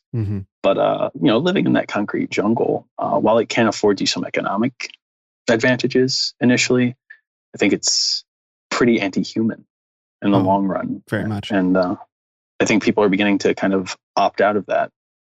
At least a lot of the guys that I know, a lot of the guys who seem to be howling void adjacent in whatever you want to call this space. I used to think of cities as there is that sexual marketplace component, but there used to be a free-flowing creative energy, interdisciplinary creative energy from food into the arts, into culture. And that used to have a really powerful kind of draw. And that's the classic draw of a place like New York City. But as all these different areas of human expression have been increasingly corrupted by the Marxist cultural wave that's twisting everything into agendas and to power narratives and power dynamics, it drains all these different artistic outlets of their vitality. That drains them of their relevance and their soul nourishing kind of characteristics, if you will.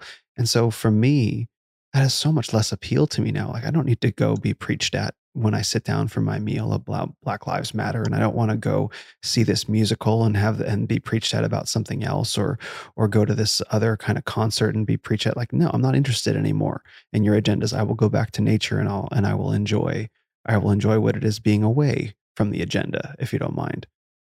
Yeah, I mean, it's become, the Athenian agora is no more. Right. The kind of public space. In fact, it's completely inverted.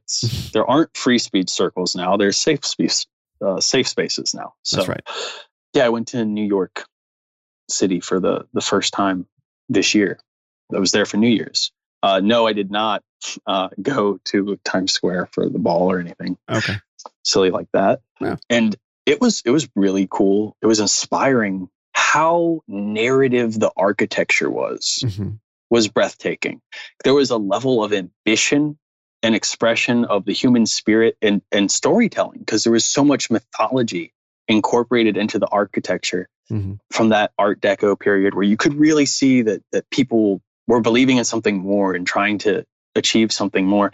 Before we transitioned to this Bauhaus corrugated metal, stuccoed front, strip mall bullshit, where a lack of an aesthetic is still an aesthetic, and ugliness is killing us. The return of investment on beauty doesn't just draw tourists to a place, but it affects the quality of people's lives. Especially it affects what they're willing to do. Yeah, exactly. I mean, a space determines what happens in that space.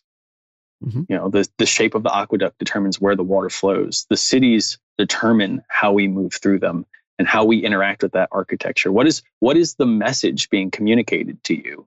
The McLuhanistic message being communicated to you by the corrugated metal, line of nail salons and dollar stores, versus walking through New York City and the kind of aspirational expressions in that architecture.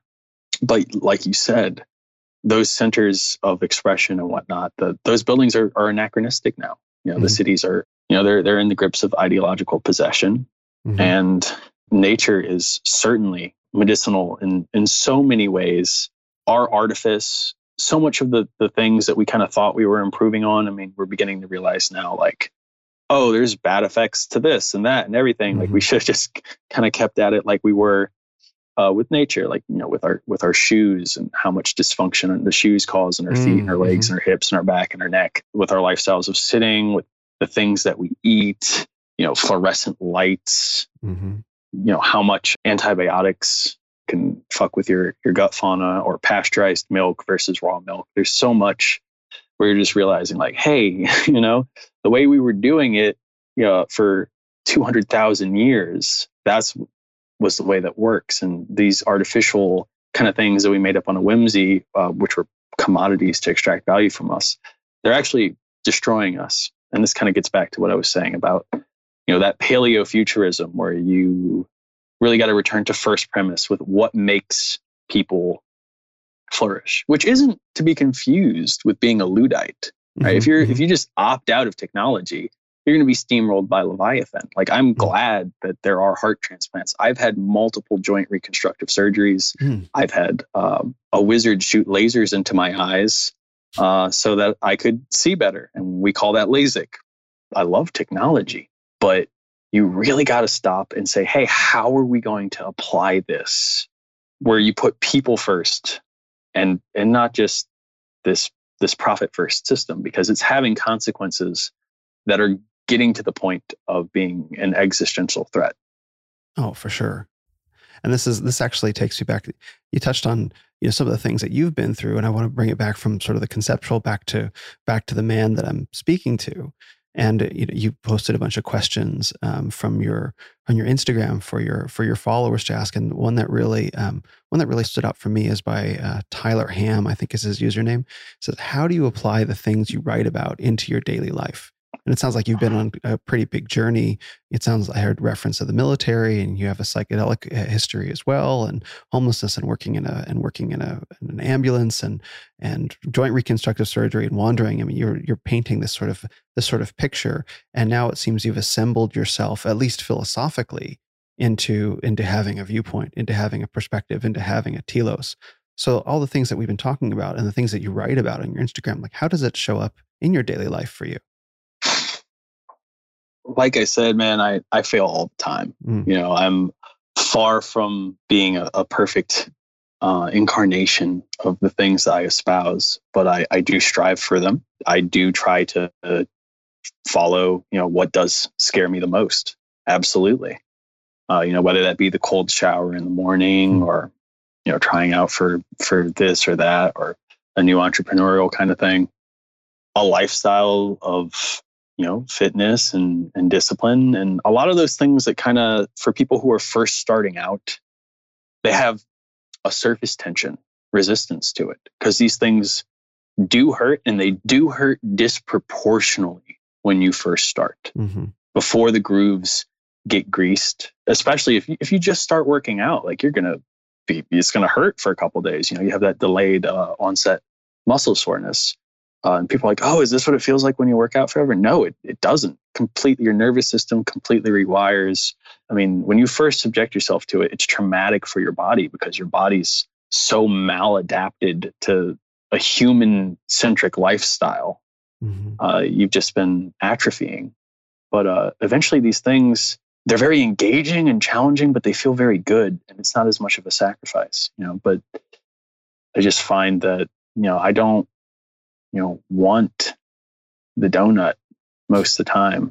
I don't want how it makes me physically feel. I like how running makes me physically feel. It shifts that way. It wasn't always like that, but once you start getting a glimpse of it, you begin to feel, and then you realize when you do these little things, when you listen to that your inner bitch, when you cave. I'm not saying that I feel guilty about these things, because I'm not a moralizer. And I think, for your average person, just following an 80-20 Pareto rule is going to get you infinitely better than where you are. But for me, I mean, I physically don't like how I feel if I compromise my discipline and I cave to weakness. Like a lot of the moto shit that I'll post, I mean, that's my conversation with myself. And I say, hey, if this is useful for me, maybe someone else is having a moment too, and maybe that can help push them out of it as well. I'm not sitting on a throne with my fingers held up like the baby Jesus, proclamating any kind of infallible truths. I'm in the trenches with everybody else, just trying to transcend my own limitations so that I can be of greater fitness to serve some kind of purpose beyond myself. And that sounds selfless, but really it's kind of selfish, because that's what makes me feel the best. I feel fulfilled when I'm useful to other people. So it's that kind of paradox, that being selfless is kind of ultimately the most selfish thing. I don't know if that really answers the question. But it does. I mean, you acknowledge that the things that you write about, as I think all the things that men who are in, I guess we'd say, in the personal development space, or men who are in the Renaissance of men, as I like to say it, it's all aspirational. You can't hold any man or any person to the standards that they espouse. I don't know that it's possible. In fact, I just read the poem "If" by Rudyard Kipling as part of my poetry podcast. And if you read through that poem, which is very, very popular, and it's a beautiful poem, even Rudyard Kipling acknowledged himself that I'm hardly worthy to live up to the ideals that I espouse. Some very pithy way of phrasing it. But the poem itself is fundamentally aspirational, because nobody can do all those things. And it's always a standard that we're pushing for. It's like a North Star. It's the green light across the bay that's drawing us on. We'll never get the green light, but we keep reaching for it. 100%. God, that's such a great poem.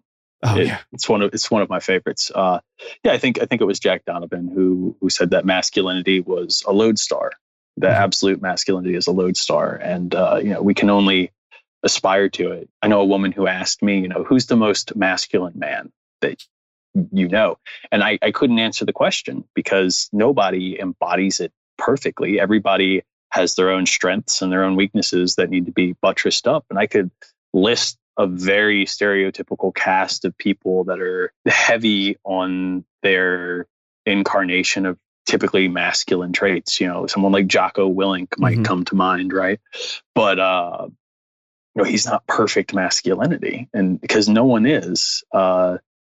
Masculinity is a hypertrophic response to pressure, and by subjecting yourself to those pressures repeatedly, repetition is how we grow smarter, how we grow stronger, how we grow our skill sets. So, if you find yourself fighting those same battles over and over and over again, that doesn't mean you're standing still. Like repetition is the process. That is how you grow. An ex-girlfriend of mine gave me a cooking analogy for that, where if you've ever had a lemon meringue pie, the meringue frosting on top, and the way that you make that is you put sugar and eggs and stuff in a big bowl, and you stir and you stir and you stir and you stir, and it seems like for a long time that nothing is happening till finally, after an ungodly amount of time, little peaks begin to form, and then suddenly peaks form into something larger, and then suddenly you have this meringue that you drop on your pie, and it seems like an overnight success to the person who looks at it like, oh wow, look, it's a lemon meringue pie. But for you, you're aware of the entire process of development and growth. And I thought that was a great analogy in an unexpected kind of way. Absolutely. All the greatest guitarists, they all kind of tell the same story, how they for a period of like at least 4 years, locked themselves in a room and did nothing but play guitar for like 10 hours a day. From more kind of poppy guys, although he does have some blues chops. But I'm not that enthused with John Mayer's music, but he is a great guitarist. But from him, Tom Morello, Jimmy Page, Eric Clapton, like they all tell this same story about just locking themselves in the room. And that's when they sucked at guitar. People quit things when they suck at it. I'm going to use the jiu-jitsu metaphor here because I think it's perfect. The black belt isn't the guy who never got choked out. He's the guy who got choked out the most. It's so important to fail more. It's my number one advice. Fail more.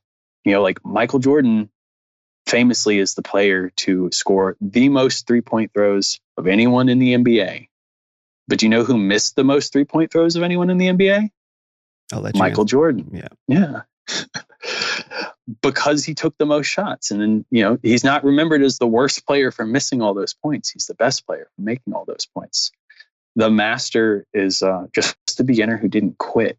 So, those guys locking themselves in the room to play guitar, they sucked for all those years. And then they came out and, oh, look, it's Jimmy Page, doing what no one has ever done before. In 1969, so that's definitely inspiring words, I think, for any man who's struggling and striving and aspiring to be better. Yeah, that's that process of transcending the limitations of the self, the transmutation of your lead into gold. It's a fascinating thing that all gold comes from mud. The inverse is inconceivable, right? You don't have a block of gold ingot. You can't get dirt out of it. But if you have, mud, you can strain it, get these little pieces of gold and they build up, right? And then you can filter it and, there's a lot of shit in there. There's a lot of garbage in there, but you can get these little specks of gold and build them up and, smelt them down and purify them and build this gleaming spire. And in that way, as rough as our raw material can be, all filth veils the secret of its pregnancy, the greatness that can be extracted from it if you have the patience and the discipline and the consistency. Consistency is key to engage in that process, to voluntarily subject yourself, not to, freedom for freedom's sake or hedonism. Voluntarily subject yourself to a discipline.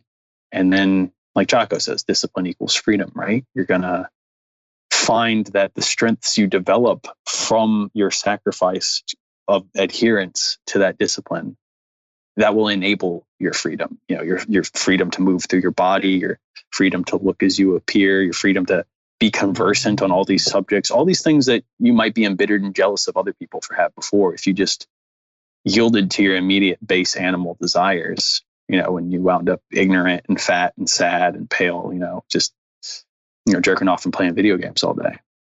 I think you summed it all up right there. And I'm so grateful that you agreed to come on for your first podcast. Yeah. I mean, it's great to kind of be able to expound on, you know, some of these ideas or throw in other things that might not necessarily fit in with the post or whatnot. And I know there is like an ambient, you know, curiosity of who is the howling void or whatever, but you know, it's not about me. It's about the ideas. Oh, absolutely agree. And I think you summed that up. And I think also behind the mask of anonymity, we still managed to get a good sense of who you are and what you're about, even though you obviously can't picture it in concrete detail. But I think the story surfaces through the ideas that you espouse and the bits of narrative that we've picked up along the way.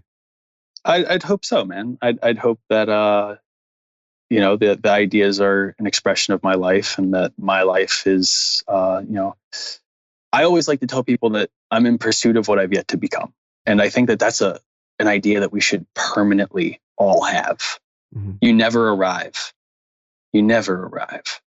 You know, that idea of, oh, you've arrived, even on like a broader societal level of like how you should organize things. Cause you have so many people, right, who are saying, you know, they want this outsourcing of the control of their emotions, right? That's what you're saying when you're saying someone offends you, you're essentially saying, you know, I expect you to control my emotions for me.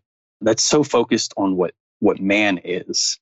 And I think that both as individuals and as a society, we should be focused on what man could be. We should be focused on the light of man, anthropos. Yes, I personally, one of the things I've become fond of saying over the past few years is misanthropy is gross. Oh, 100%. I think that antinatalism, you know, that's a charade that people put up to cope with uncertainty and fear and just the kind of schizotypal things that are brought out by the mimetic warfare that's going on in our culture. Fuck, if you really buy into that shit, you're evil. You know, the mimetic warfare. No, but antinatalism or misanthropy or something like that. That's meaningfully evil. Saying I hate people. You know, that's, and a lot of the Marxism does manifest as a death cult. Oh yeah. But then you have people on the right who go down this whole black pill path, right, where they kind of reject things to the extent that they get very embittered and kind of Darth Maulish. Sometimes I think that the red pill culture ends up almost being like feminism for men because a lot of like the guys who get really hard into it and embrace it, at least in the last decade, basically there were dudes who couldn't score women and were kind of revengeful about it. So in that way, it was just like feminism in that it was something that circulated amongst ugly men who hated the opposite sex, just like feminism was kind of largely ugly women who hated the opposite sex. But then recently, you know, I see a lot of guys in this sphere, you know, Alexander Cortez, you have guys like Solbra, these characters who are very kind of Howling Void adjacent. Some of them will say things it's almost like verbatim, like what I was thinking that day. I'll log on and you know, see maybe a guy like Brother Lobo on Twitter or something say something that's like, well, that's what I was thinking today. And I've had people kind of reference this group. It's almost like where the intellectual dark web was before that had a name, where people would say like, oh, look, it's you know, that group that's Joe Rogan and kind of like Jocko and Jordan Peterson. There wasn't a word for it. Eric Weinstein had to say like, hey, we need to come up with a name before the media gives us a name that's not going to be favorable towards us. So they came up with the intellectual dark web, which was in a lot of ways an acknowledgement of the darkness that was in humanity, you know, an acknowledgement of fundamental inequalities and the legitimacy of hierarchies and stuff like that. I think a lot of what this kind of group of adjacent characters is we kind of take that black pilled perspective for granted. We say, okay, yeah. Don't get caught up on that. With the white pill perspective, which is what some people call it, and I think that's an inadequate and unfortunate name for it. I think it's about the potential of man, what we could be, the light in man. I like to think of it as anthropos. Yeah, I like that too. I was just having this discussion in Ajax private Telegram channel, about 800 guys, not that private, I suppose, but about the growth path from quote unquote blue pill, and you have red pill, and then you have black pill, and that sort of journey. And then black pill kind of builds on top of red pill. Black pill accepts that the red pill truths and determines that life and humanity are essentially irredeemable, and the only choice is to check out. But then the white pill, or I guess the light pill, or the anthropic pill, or the anthropos, or sort of same terms for similar idea. Although I do like, I keep thinking of the anthropic principle, which I think is probably spoken for. But the anthropos pill, I guess as you might say, accepts that the black pill perspective must be transcended. And you cannot stay there, that's a path of the journey through disillusionment, through recognizing the darkness. And then you have to somehow climb up out of that and stand on top of it and look into the light. And then I submitted that there was actually a pill after that, which was the happy warrior pill, which I borrowed from Pat Stedman.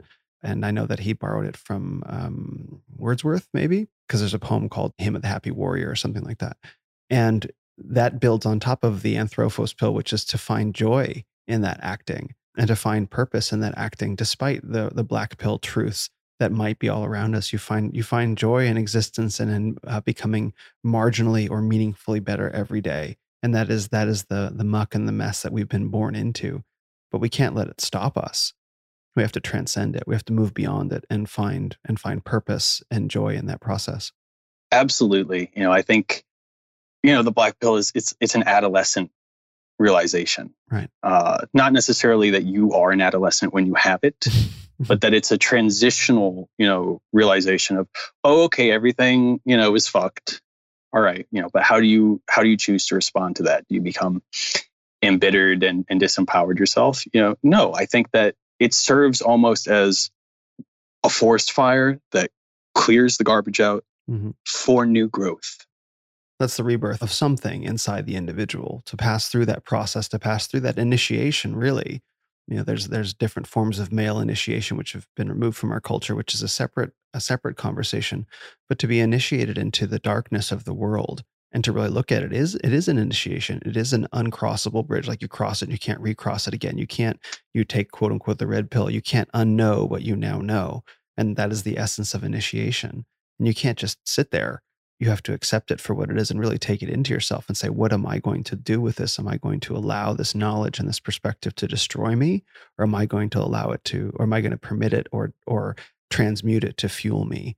And I think that's everything that you probably try to do in the Howling Void with your writings and with your images, is to take the dark and to take the difficult and the struggle and to use it as fuel for this fundamentally masculine achievement of excellence. 100%. The mind stretched by a new idea can never regain its original shape. And that's exactly what I do. It was Jung who said, and I might butcher this by paraphrasing it, but he said, you don't become enlightened by imagining figures of light. You become enlightened by taking the darkness and integrating it. Mm-hmm. And then the back half of that quote is, but the latter procedure is disagreeable and therefore unpopular.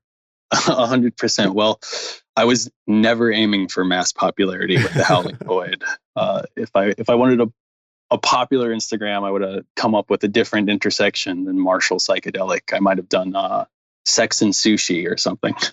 Of all the things that you've said during our conversation, the thing that most perked my ears up was the martial psychedelic stuff, was how you fuse those two things together. Because I have experience with psychedelics, with plant medicines and stuff like that. So I've gone into that world many times, but I never really thought of it in a martial way. So I wonder if you could just speak some more about that. Yeah, well, that was, like I said, with the original idea addressing the howling void and people individually, and that we are suffering from as a culture collectively. That was the original purpose of the account. And it definitely was grounded in paleo principles, but I wasn't being nearly so edgy as I might be perceived as being now, because we were in a culturally different climate 2 years ago. The gears were in motion. It's all very predictable. But I wasn't really on this whole reject modernity train yet. That was originally what it was just about. I just wanted to meme this cross-pollination between special operators and the psychedelic community. Now you have this massive millennial movement of millennials. I think it's because the mimetic package of woke culture is so sophisticated, because it's taking Marxist theory that then was filtered through the Frankfurt School to replace power with the concept of economics. And then they infused it with all of the rhetoric from the French postmodernists like Foucault, Derrida, Lacan. So your average person, your average secular centrist American, they recognize these social justice ideas like, hey, you can't have an opinion on this subject because of the color of your skin or because of your demographic of anything. We say, hey, that's actually backwards. Like on a common sense level, you can reject it. You say we should be striving to judge people by the content of their character. We shouldn't be, categorizing people into ethnic groups, because you're gonna be generating conflict like that. All of these, every time you create this in-group, out-group exclusion like that, you're gonna have a Newtonian counter effect, and you don't want to wake that up. We've been trying to put that to sleep, because I really don't have any ethnic bias per se. I don't care about people's hardware. There might be different specs on an individual level between, me and my sister and my mom and someone from this group and that group. But what matters to me is the software that's running on it. That matters to me tremendously. What kind of cultural operating system you're running. And these things spread like mind viruses. And the average person recognizes these ideas as toxic, but they haven't reasoned from first premises because they don't have a telos. They can just say, well, that sounds bad. And social justice has this sophisticated back catalog of rhetoric that goes back, past one or two rebuttals. And they can just kind of keep doing this regression back. And not everyone can Jordan Peterson their way through that situation, because they aren't, PhDs of psychology and philosophy and all that. They haven't written 1,000-page maps of meaning book. Right. So they're being driven back to the only cultural mimetic complex that Westerners are really that familiar with, that does have as sophisticated a back catalog as the cultural Marxists have, which I think is generally Christianity, which I'm not a literal Christian at all, but I do see a lot of value in the tradition. And you're seeing a lot of people being driven back to that. Particularly orthodoxy seems to be very popular amongst millennials. Of course, it's very predictable that cultural Marxism is generating a not so crypto fascist response. But I have a critique of this idea of reject the modern world, which I'm sympathetic to that idea. Like I said before, the return to first premises paleo principles, but in a paleo futurist way or trad futurist way where you're not a Luddite. But the fundamental framing of the question, I think, cedes this idea of the modern world way too much credit. There is no modern world. There's no magical Rubicon of sophistication and advancement. We're shuttled through the sky in flying tubes, and we can sip lattes and ziggurats of smoked glass and chrome. But we are still talking monkeys, right? We're scared of the dark. We're running on hormones. We're violent when hungry or rapey. There is but one world, and it's ancient. But one law, and it's unbreakable. Everything else is merely a suggestion. And people might use various levels of coercion to back up those suggestions. But what can be and what isn't be is the law. It's nature. What can be will be. I think the best articulation of this is probably the Melian dialogue that the Athenians gave to the people of Melos when, the Melians said, hey, it's not fair for you to involve us in the Peloponnesian War. We're neutral. We declare neutrality, and they appealed to all these kind of liberal Enlightenment kind of principles. And the Athenians had a very untypically Spartan response. They said, "The strong do as they will, and the weak suffer what they must." And that's the essence of the one law. The strong, Yeah, that's the one law. The weak are meat that the strong do eat, I believe is how it's phrased in Cloud Atlas. So, that doesn't mean that any view is morally vindicated by its victory. It's a meta kind of statement that transcends, our judgments of reality. So if you want a moral view to prevail, you better first be dangerous. There's no virtue in being harmless. I see that as, yes, there is one objectively verifiable law, but is there not more than that? I suppose we're getting into metaphysical kind of speculation and the difference between what is true and what is useful. Certainly the distinction between weak and strong, the one law that you described is very useful. But I wonder if that's the only truth. And I guess now we start to get into questions around Christianity that say, well, no, there's actually a higher law than that. There's a counterbalancing law in heaven, or from God's perspective, that would prevent an otherwise strong individual from taking advantage of a weak individual, to take one's strength and to put it into service. And that's the story of Jesus Christ, of perhaps the strongest, quote unquote, man of all time, dying actually in service for all humanity. And while that can be taken to extremes of too much meekness, of subservience, and turn the other cheek is deeply misinterpreted, I think there's also a lesson in that I think is important to hang on to, and that I think people resonate with. I think that this is a profoundly important question, right? Kind of the question. Yeah. Because you have people as different as Nietzsche, the kind of liberal contrarian polemicist, Christopher Hitchens, who was very famously, this edgelord atheist, but also one of the greatest speakers of the English language I've ever heard. Yeah. And then you have, hippie psychonaut philosopher Terence McKenna, who's probably the most influential person on my thought. They all identified one thing as the greatest threat to the human endeavor, and that was relativism, right? Mm-hmm. So there's no relativism in the one law, but you bring up this idea of, all right, the one law is true, but then why even pursue that idea of the morality beyond that? What is this idea of there being a moral vindication for something that's right and wrong? And, people can say Christianity is an operating system that addresses that. I think that myths, as defining myths, is kind of like timeless stories that are passed down through generations that have a value. I think that myths are very much misunderstood in popular imagination as fictive, because they're not maybe literally true in every regard. But myths, I think, are maps of reality, and that they are subject to the same evolutionary pressures as an organism, because myths aren't meant as pre-scientific explanations for how things work. I'm going to borrow from Brett Weinstein's explanation of this. If you had a tribe that said, hey, don't go by the swamp because there's demons that live there, that's not a terrible theory of how malaria works. Oh, yeah, I've heard this. Yeah. If you don't understand the reproduction cycle of mosquitoes, no, that's a very useful heuristic for the tribe people. Hey, don't go by the swamp. There's a demon that lives there.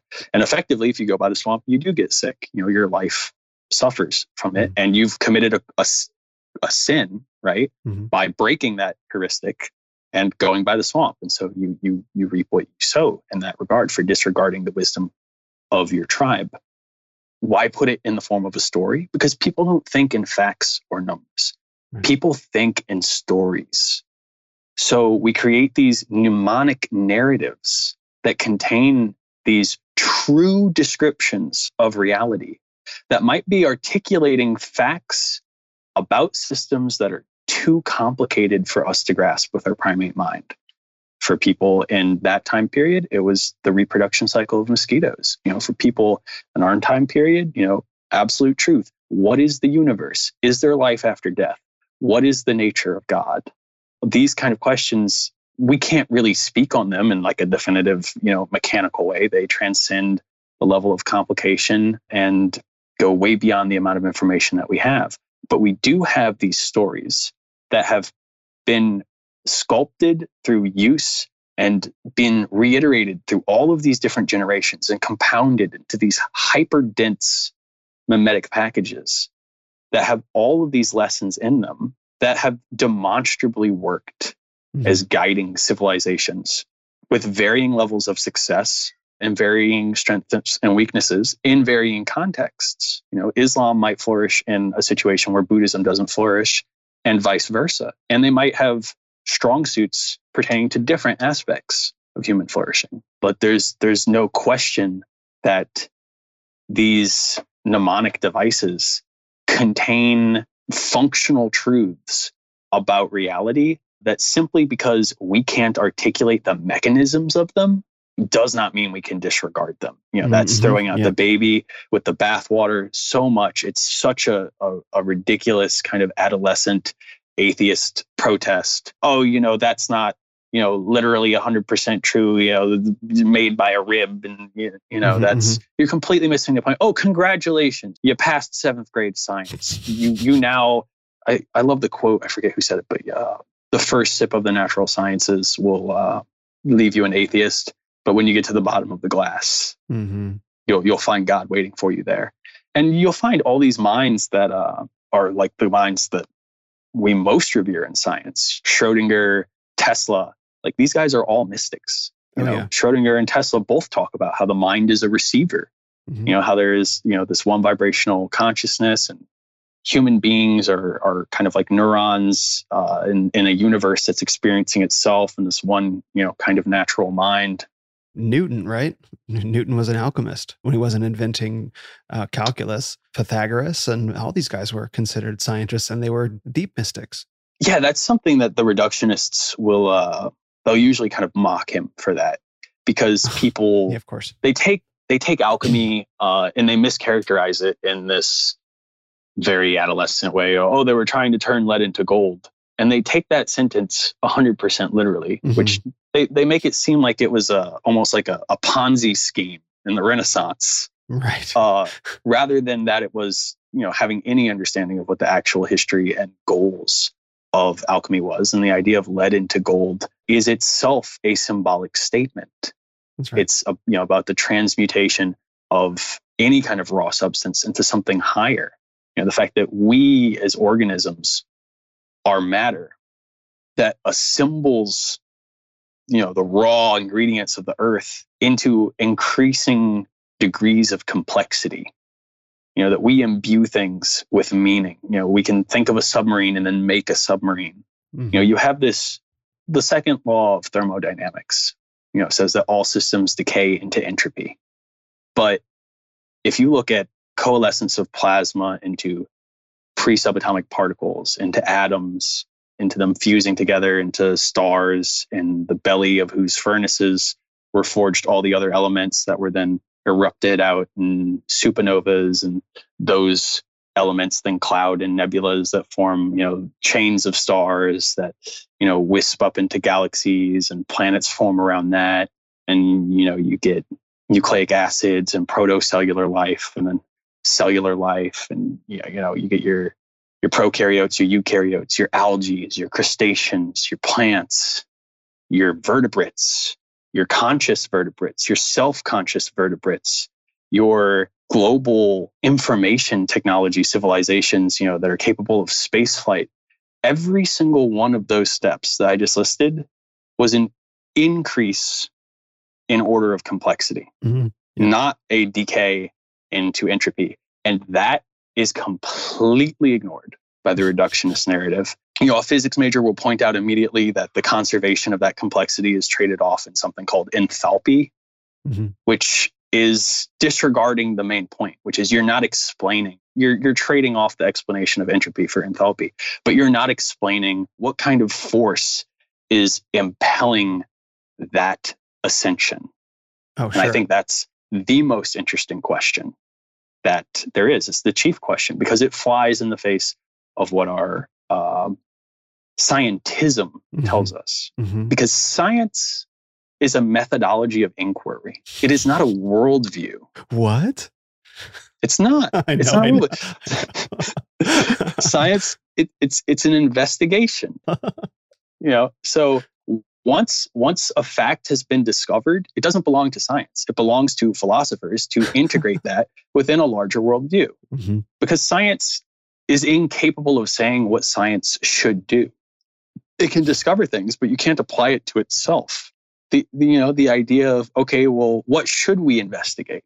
What subjects are worth looking into? Should we develop AI at a breakneck pace without any kind of idea on this? Should we start gene editing children? I mean, the first gene edited children are already born in China. So, oh, wow. Well, to go back to the entropy principle, I often think that it's our responsibility as men, as individuals, to overcome entropy every day. That's what life is trying to do when we talk about all the reasons not to do the thing, to be unreasonable. To be unreasonable entropy is a reason. To be unreasonable is to overcome entropy in your own life, to get up off the couch, to go do the thing, to go, as David Goggins says, take souls, to be excellent. That in itself, the whole drive up the mountain, up the face of the mountains, the way you described the Howling Void project, that is in itself anti-entropic. To become a higher, more complex being over the course of your life. Yes, your body will still decay into entropy after you die, but does your soul or does your being, or whatever phrase you want to use, that doesn't obey the same laws. So when you talk about the one law of hierarchy and power, there is this second law that balances it. As I think through this, I think about the yin yang symbol of Taoism. I think it's Taoism.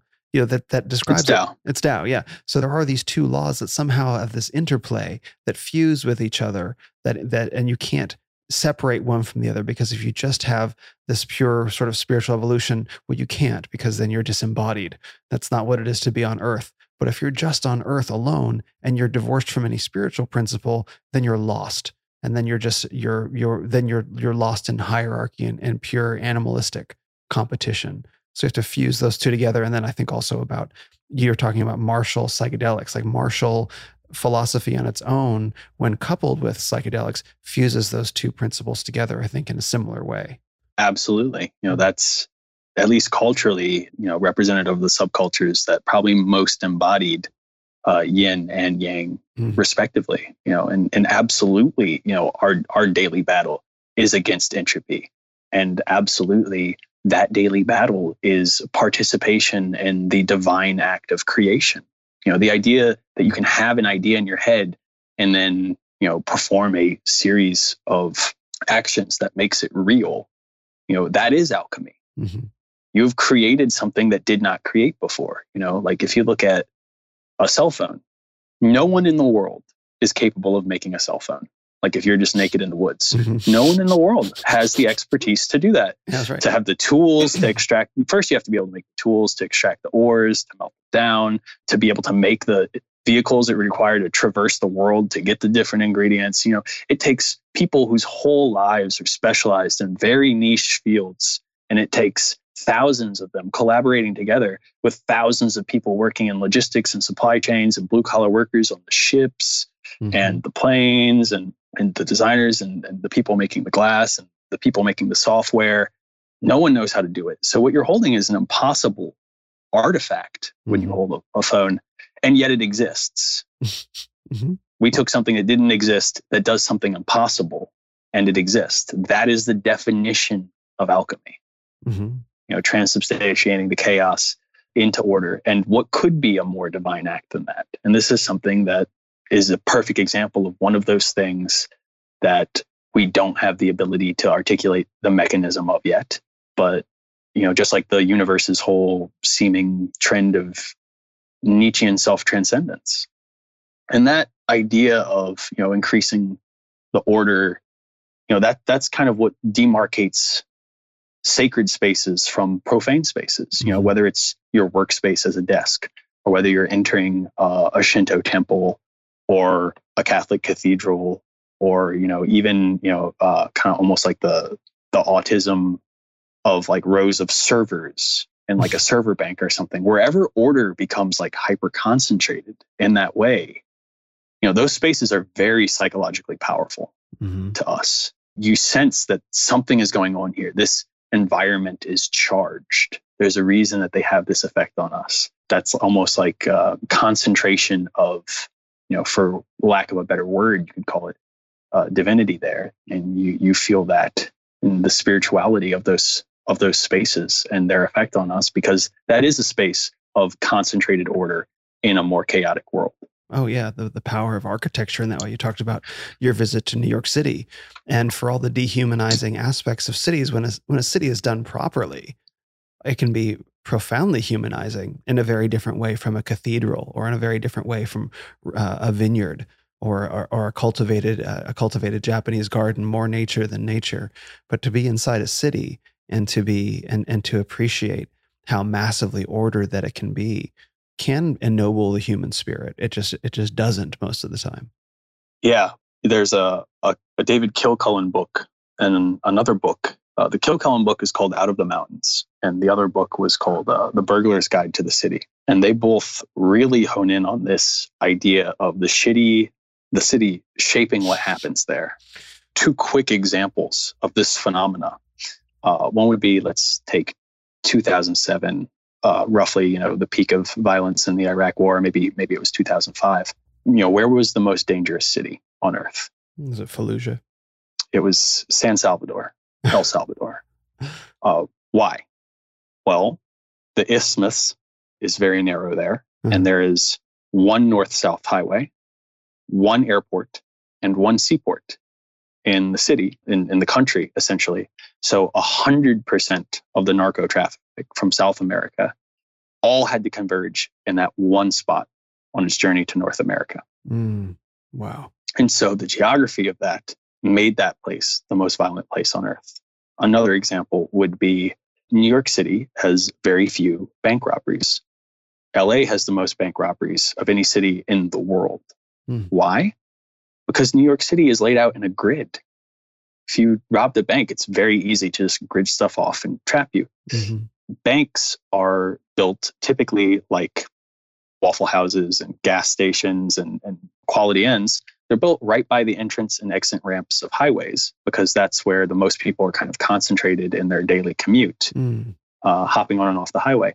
LA has over 10,000 miles of highways, and they all are recursive and curve in on each other. You could drive for 10,000 miles and never leave the city, just switching lanes. Wow. So it was very easy for you to rob a bank, jump on a highway, and just disappear into a labyrinth. And this is why LA was the first city to get helicopters, because it was impossible to catch people once they got on the freeway system.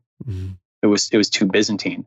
And so adding the helicopter gave the police this kind of extra dimensionality, this superposition above it, so they could follow that. And you can see in that way that the architecture of the cities determines what's going to happen there in a way that has almost more effect than the individual decisions of the people who are there, because they're only responding to the environment with the options that the environment presents to them. And you can really take lessons from that and apply it to, how you lay out the interior of your own home. How are you designing your daily life? Like, where's, your flow through your living room and your access to the kitchen and your bedroom, and where you put weights and how much light is in your house. I mean, this all has psychological effects, but it also has effect on your movement through the space, or how close or far you live to a gym or a jiu-jitsu place or the grocery stores, or how close you live to nature or your work. You're designing the shape of your life. Oh yeah. I mean, the apartment that I'm in right now it faces west, and I have a gorgeous view of the sunset every night. And once I got that, I was so stoked when this apartment became available. Yes, because I could let light in, and the other apartment they were offering me was quite dark, and I wouldn't accept that. There's a boxing gym that I go to, boxing and jiu-jitsu gym. I do boxing. That's a 5-minute walk from my apartment. And I've designed my life in such a way, or I got lucky in a sense, although I did choose this apartment building because that boxing gym was so close. But I've designed my life to sort of live in my own kind of pod. My apartment's very open, very spacious, high ceilings, very airy. And so as the world has kind of been melting down over the past 9 months in a way, I've been thriving because I've designed my environment in such a way that it supports me in the ways that I need to. And it's like, oh yeah, I go pick up my groceries, they drop them in the trunk of my car, and I don't have to interact with any of the mascotarians. And so it's like, for me, the mascotarians and the comorbidities. But for me, it's just, while everyone else has kind of been freaking out, I've been kind of blessed in a way to live on this little island of sanity that I've also created for myself. And I don't know that people really appreciate that until they really take a step back and begin to become intentional with where they live and their immediate environment, potentially even the cities or states that they're in. Now we're all aware that the state, because state politics has such an effect on, our everyday lives and where we can go, and even city politics. But even beyond that, I'm gonna watch the movie Heat in a whole new way, as you're talking about highways and bank robberies, for sure. And that's a powerful impact on anybody's life, to understand the way that your environment, even to several degrees of physical removal from yourself, is shaping your thought process, is shaping your growth and evolution in subconscious ways. Absolutely. I hadn't heard mascotarians or comorbidities yet, so I made those up. I like both of those. Because it's the mask religion. Oh yeah, for sure. I can feel my testosterone levels drop when I put it on. Oh, for sure. Thus, I don't put it on. Yeah. Unless it's absolutely essential, which it usually isn't. Correct. Yeah, I don't really want to jump into to COVID hate. I think everyone has enough of COVID in their lives. No, totally. I would like to steer clear of that, but I think it is relevant for the way that it's made really clear how politics is local, for sure. But beyond that, it's a subject that I would like to be beaten more to death, I suppose. Yeah, no, your point about architecting your life and curating your life. This is the fundamentals. That is how you kind of apply. That's a perfect example of the question where how do you apply the things you talk about in your daily life. And I give a spiel about San Salvador and narco trade, and it turns into how do you set up your living room? Oh, sure. Well, these things are not separate. They don't manifest. They don't manifest outside of your mind. These are all parts of your mind, and so of course they all connect back in some holistic way. It all scales fractally. Yes, exactly. As above, so below and beyond, I imagine. Well, that's really funny because Clinton Wade, one of your followers on Instagram, actually asked, "What are your thoughts on esoteric teachings, as above, so below, etc.?" I think you probably answered all the questions that I chose, as a matter of fact. I saw that question. It's a little vague, right? Right. Esoteric teachings. That's anything from Tibetan Buddhism to Sufism. It's too much stuff. I kind of addressed that, I think, with myths being maps of reality, and anything that's lasted for that kind of multiple generation thing is a compounded iterative version that contains some functional truth in it that we might not be able to articulate the mechanism of yet. And some of those truths are more useful in certain contexts than in others. It's learning to see them and appreciate the truths and extract them and apply them to our lives in useful ways. And I suppose in that way, something can be both useful and true. Absolutely. Yeah. Absolutely. And that's kind of one of the greatest interests I have, is this idea of reconciling all of these wisdom traditions in a way where you can plug them in a syncretic way and kind of help create the secondary telos beyond the one law, where you say, okay, what should we apply it for in terms of a moral direction? And I think in the confines of modernity, it's a lot to ask people to swallow something on faith. And I think that that's probably one of the greatest utilities of psychedelics, is that they don't require faith. It's 5 dry grams away. I think that people often kind of misconstrue. This is a Terence McKenna riff. I think that they misconstrue the story of doubting Thomas, the apostle who said, "I'm not going to believe that Jesus is risen until I stick my wounds in his side." And then, when Jesus came and visited the apostles, he said, "Oh, okay, Thomas, stick your finger in." And because of his doubt, because of his insistence on proof, he was the only apostle who actually got to touch the risen Christ. So I think that there's something to that reading of it. And, that revitalizing experience of divinity and that empathic experience that psychedelics seem to universally foster. I think that they are the ideal bedrock for the sacrament of a new kind of meta religion. The question that's swimming around in my mind as you talk about all this is, Nietzsche said, God is dead and we killed him. Do you believe that during this era, we're going to bring God back from the dead, so to speak?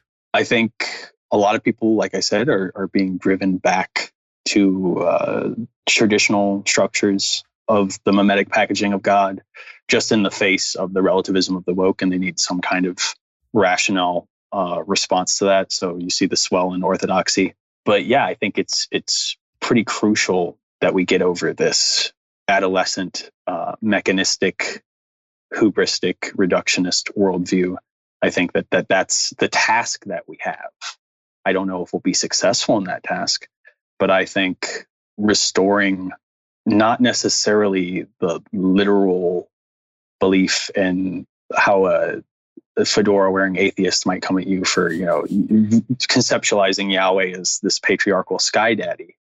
But I think that we can acknowledge, something at least all agree on, meta-religious truths culturally, like the idea that there is, in fact, some things that are better than other things. There is a right and wrong. I mean, I have my own rather esoteric conceptualization of like 5-dimensional deities that it actually functions in a completely secular way, kind of like how I talked about, like how the phone is an impossible product for humans to make, but it was made by this collective meta-organism that comprises of all these different people.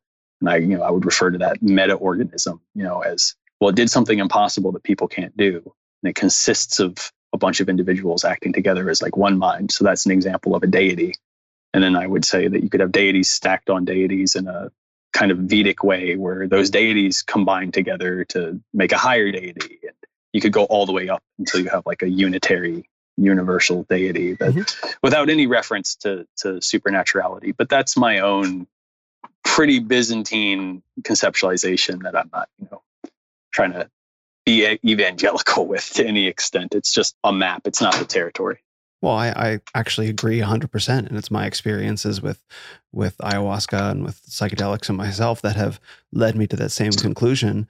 And I think J.R.R. Tolkien would agree with you if you read the first chapter of the Silmarillion.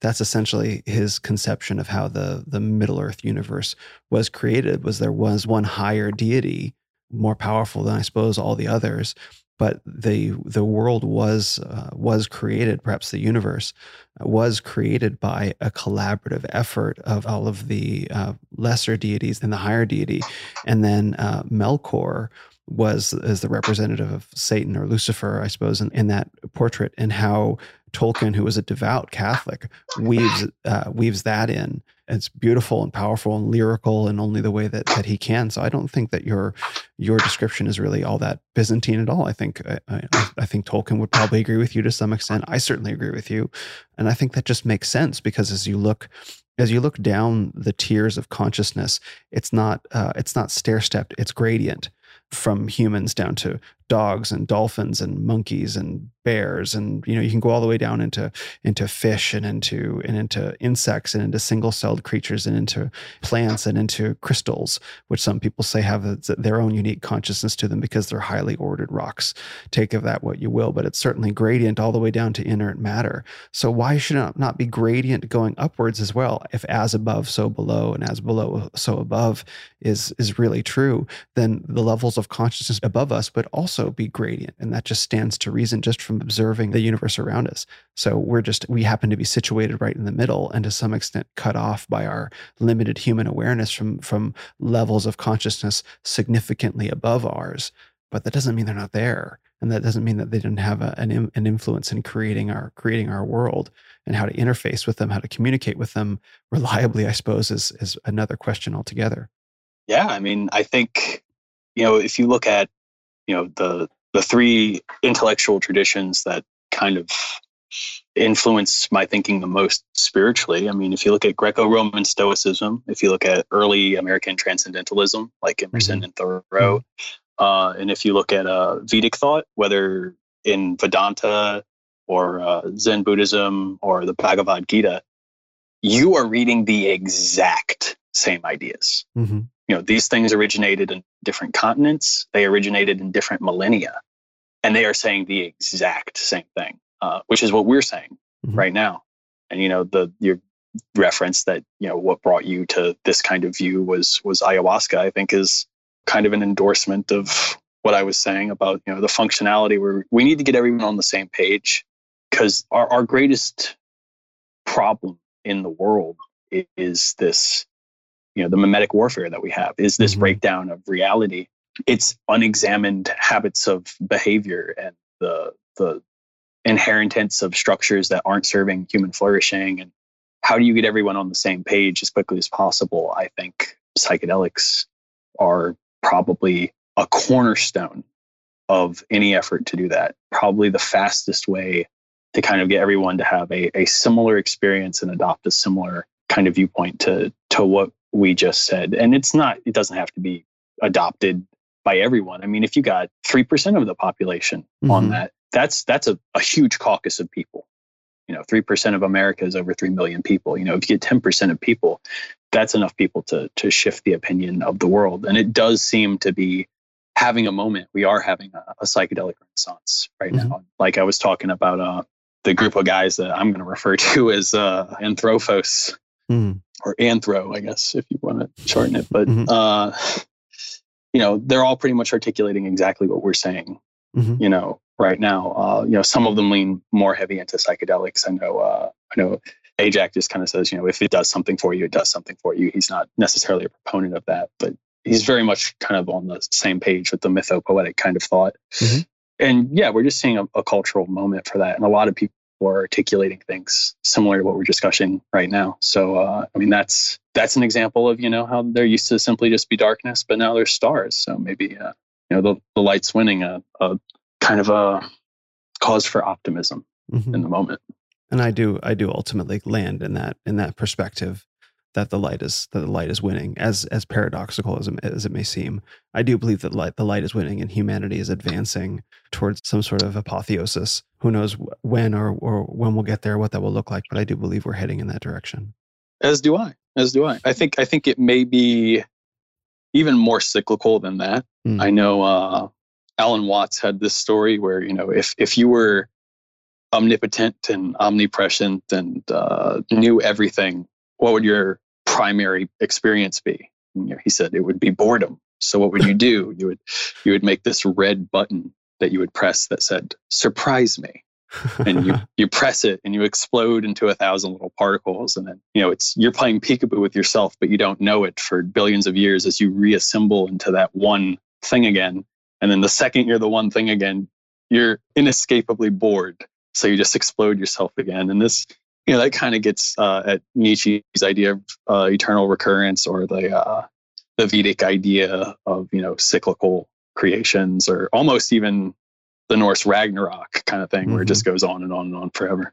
Well, I do want to acknowledge that we're coming up on, I think we're over 2.5 hours at this point, and I just want to acknowledge everyone who's listening that's hung in with us this long. And I hope that everyone is enjoying the conversation as much as I am. I presume, Mr. Howling Void, that you're enjoying it as well. Oh yeah, man. It's great. There's so much more that you can convey with tonality and communicating, and there's just more dimensionality to the expression than tapping it out, on a screen. The flow of information gets kind of strangled in that choke point. So to be able to kind of flesh it out, especially some of these kind of higher abstract ideas, when people can't really see you phrase them from multiple perspectives, they can raise a lot of questions and be hard to intellectually digest, I think. So if anyone is curious enough to sit through this, I think, yeah, maybe it's helpful. Oh, I think without a doubt there'll be people that are listening and that are engaged and hopefully have Google up and are researching all the things that we're talking about, because this is the only way to really have the kind of conversation that we're having, moving towards some sort of apotheosis. As you begin to talk about that subject, and things move towards, I suppose, some sort of conceptual or singularity, it begins to draw in all these other influences from life. That's my experience, is when I begin thinking about my own philosophies about life and existence and planes of reality higher than the one that I currently live on. I have to draw from all the information of my entire existence, all the thoughts and impressions that I have access to, the books that I've read, the information that I've picked up along the way. It's pull it out of my pocket and dust it off like, oh, that's relevant. And I think that's the way these conversations kind of go. It has to be syncretic. You have to pull all these things together. You have to have a synthesis to create a whole human being.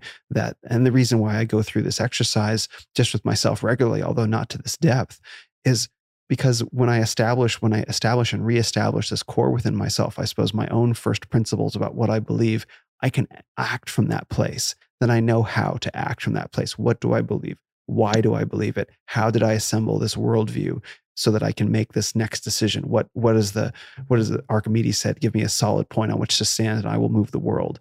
And so I continually recreate this solid point within myself to try and move the world, to try and move my world. And it's actually one of the things I'm most proud of that I've accomplished in my life, is to have a philosophy that links me from the above to the below, that helps me orient my decisions in terms of the ground level. What am I getting up and doing today, to the higher sort of cosmic force of collective human evolution? And when I achieve that for myself to a satisfactory degree, although it's always an ongoing process, but when I achieved that to myself, I knew that I had accomplished something really, really special with my life, that I could say, like, I'm actually really proud of that. And I'm proud of the man that I've become because I underwent that effort. So to have this conversation, I would like to think that as both of us who have gone through that process in our own way, and our roads kind of converge in a way that it might be informative for other men that have gone through the same process, or encouraging for men that are on that process, or even informative for men that have never even conceived that such a process exists. Certainly the way that people respond to the content that you produce, although I don't like that word, but that respond to the words and the images that you produce, shows that that journey has value. You've created that value for men, even though your long and winding road, led you to an unexpected point of being an Instagram. I don't want to insult you with the label. Don't say it. Yeah, you're right. Yeah, don't say it. Yeah, but an Instagram artist. Is artist okay? Yeah, that's fine. Whatever. Okay. Yeah.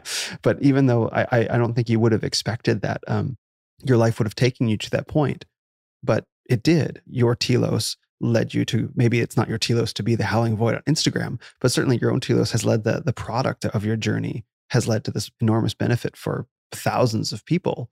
And so people can see in our dialogue how that all comes about. Yeah. I mean, it's that 720 sphere of development. If you are reasoning from first premises, it does address everything. And, you need to have that foundation, which is why, I have, there's the story about being shoe pilled, a catalog on the page, right? Because that's your contact with the ground.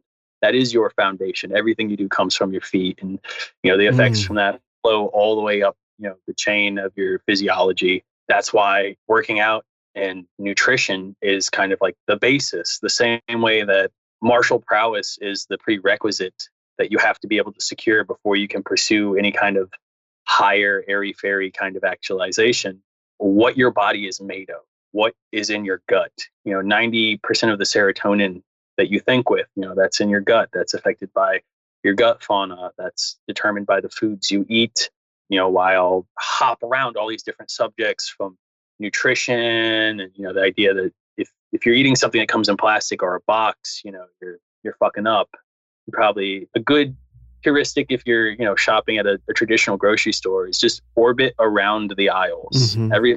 Everything worth eating is around the aisles, the plants and the animals. Unless you're jumping in to grab like some coconut oil or, some seasoning, just stay off the aisles.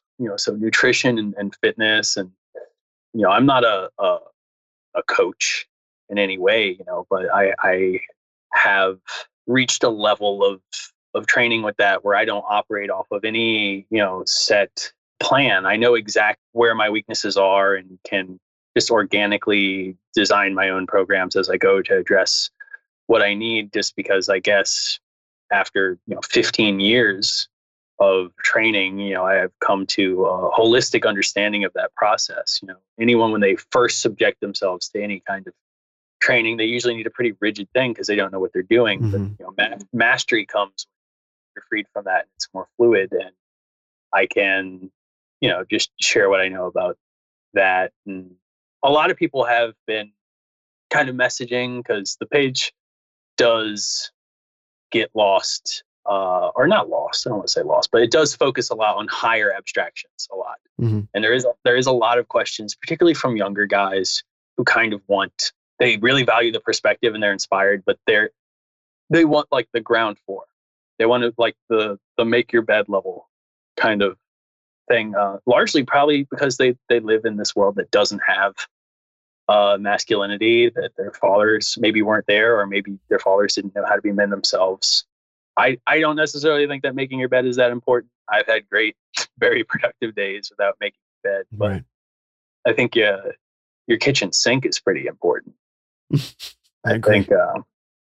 I think as goes the sink, so goes your life. Because if you let one fork in there, that you can rationalize a spoon, a plate, another plate.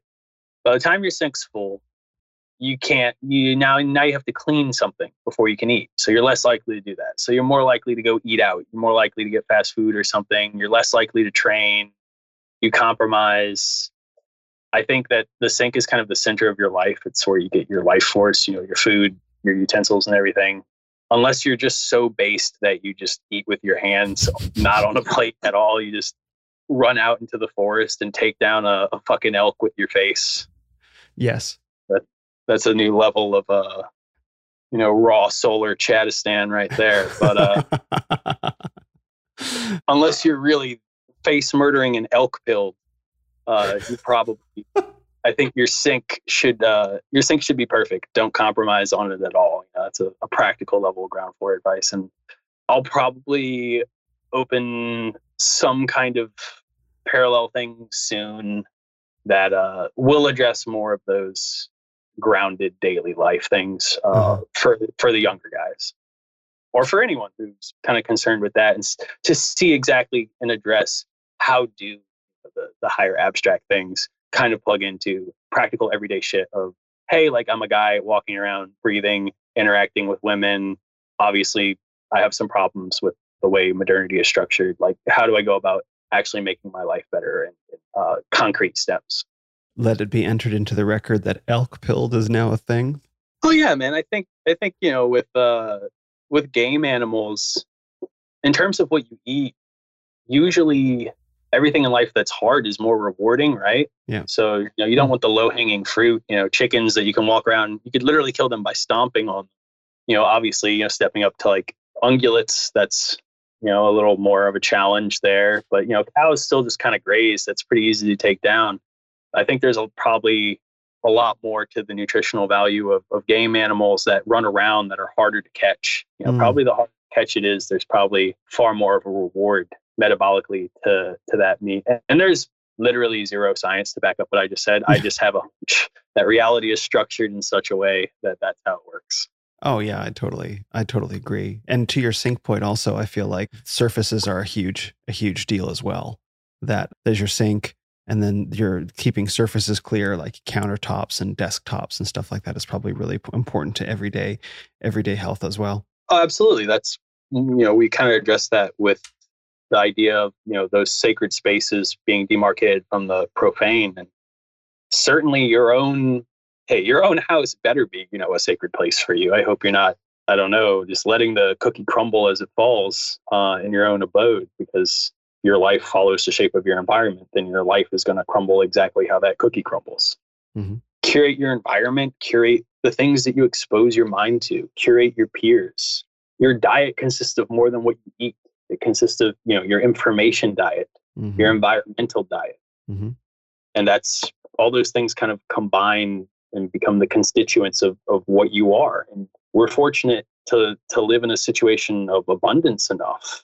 And that's something the black pill crowd doesn't really appreciate, is really how much abundance we have and how much freedom we have. It really is a boon to be able to choose and curate our worlds the way we are, to be able to go on Instagram and find all these other thinkers or have all these resources, and to be able to structure our lives basically however you want.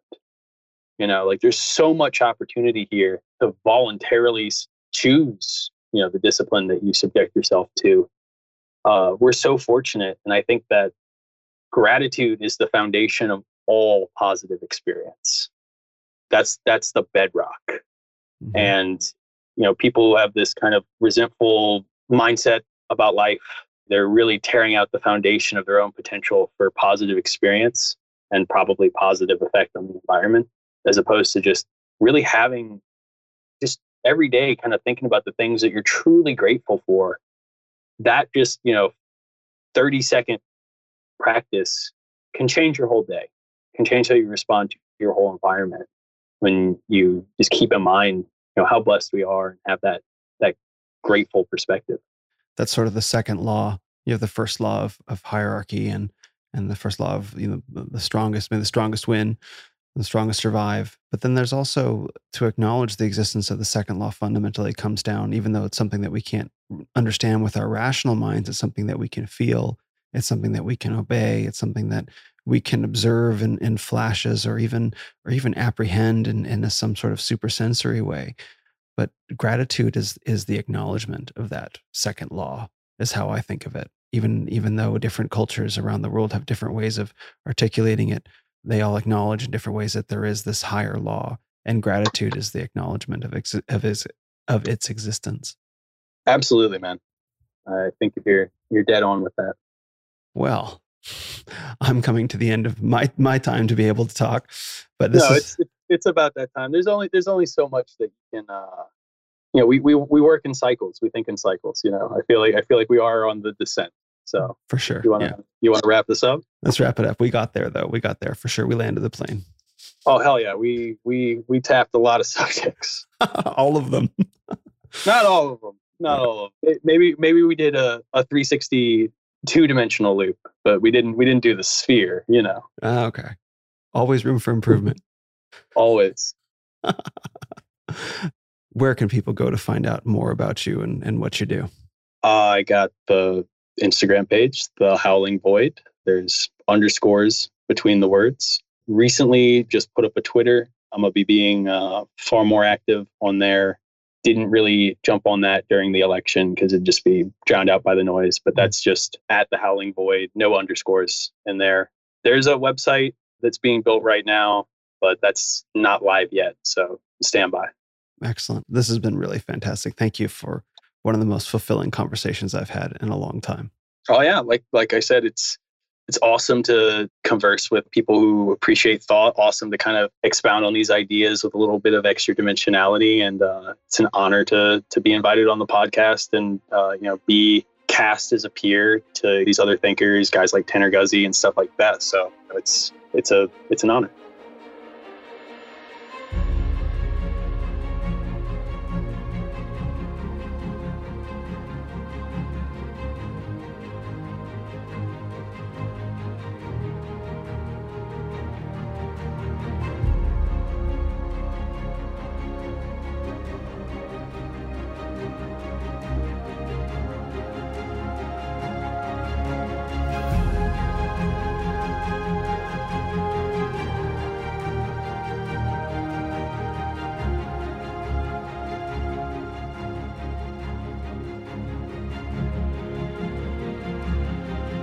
Thanks for listening to this episode of the Renaissance of Men podcast. Visit us on the web at renofmen.com or on your favorite social media platform at Ren of Men. This is the Renaissance of Men. You are the Renaissance.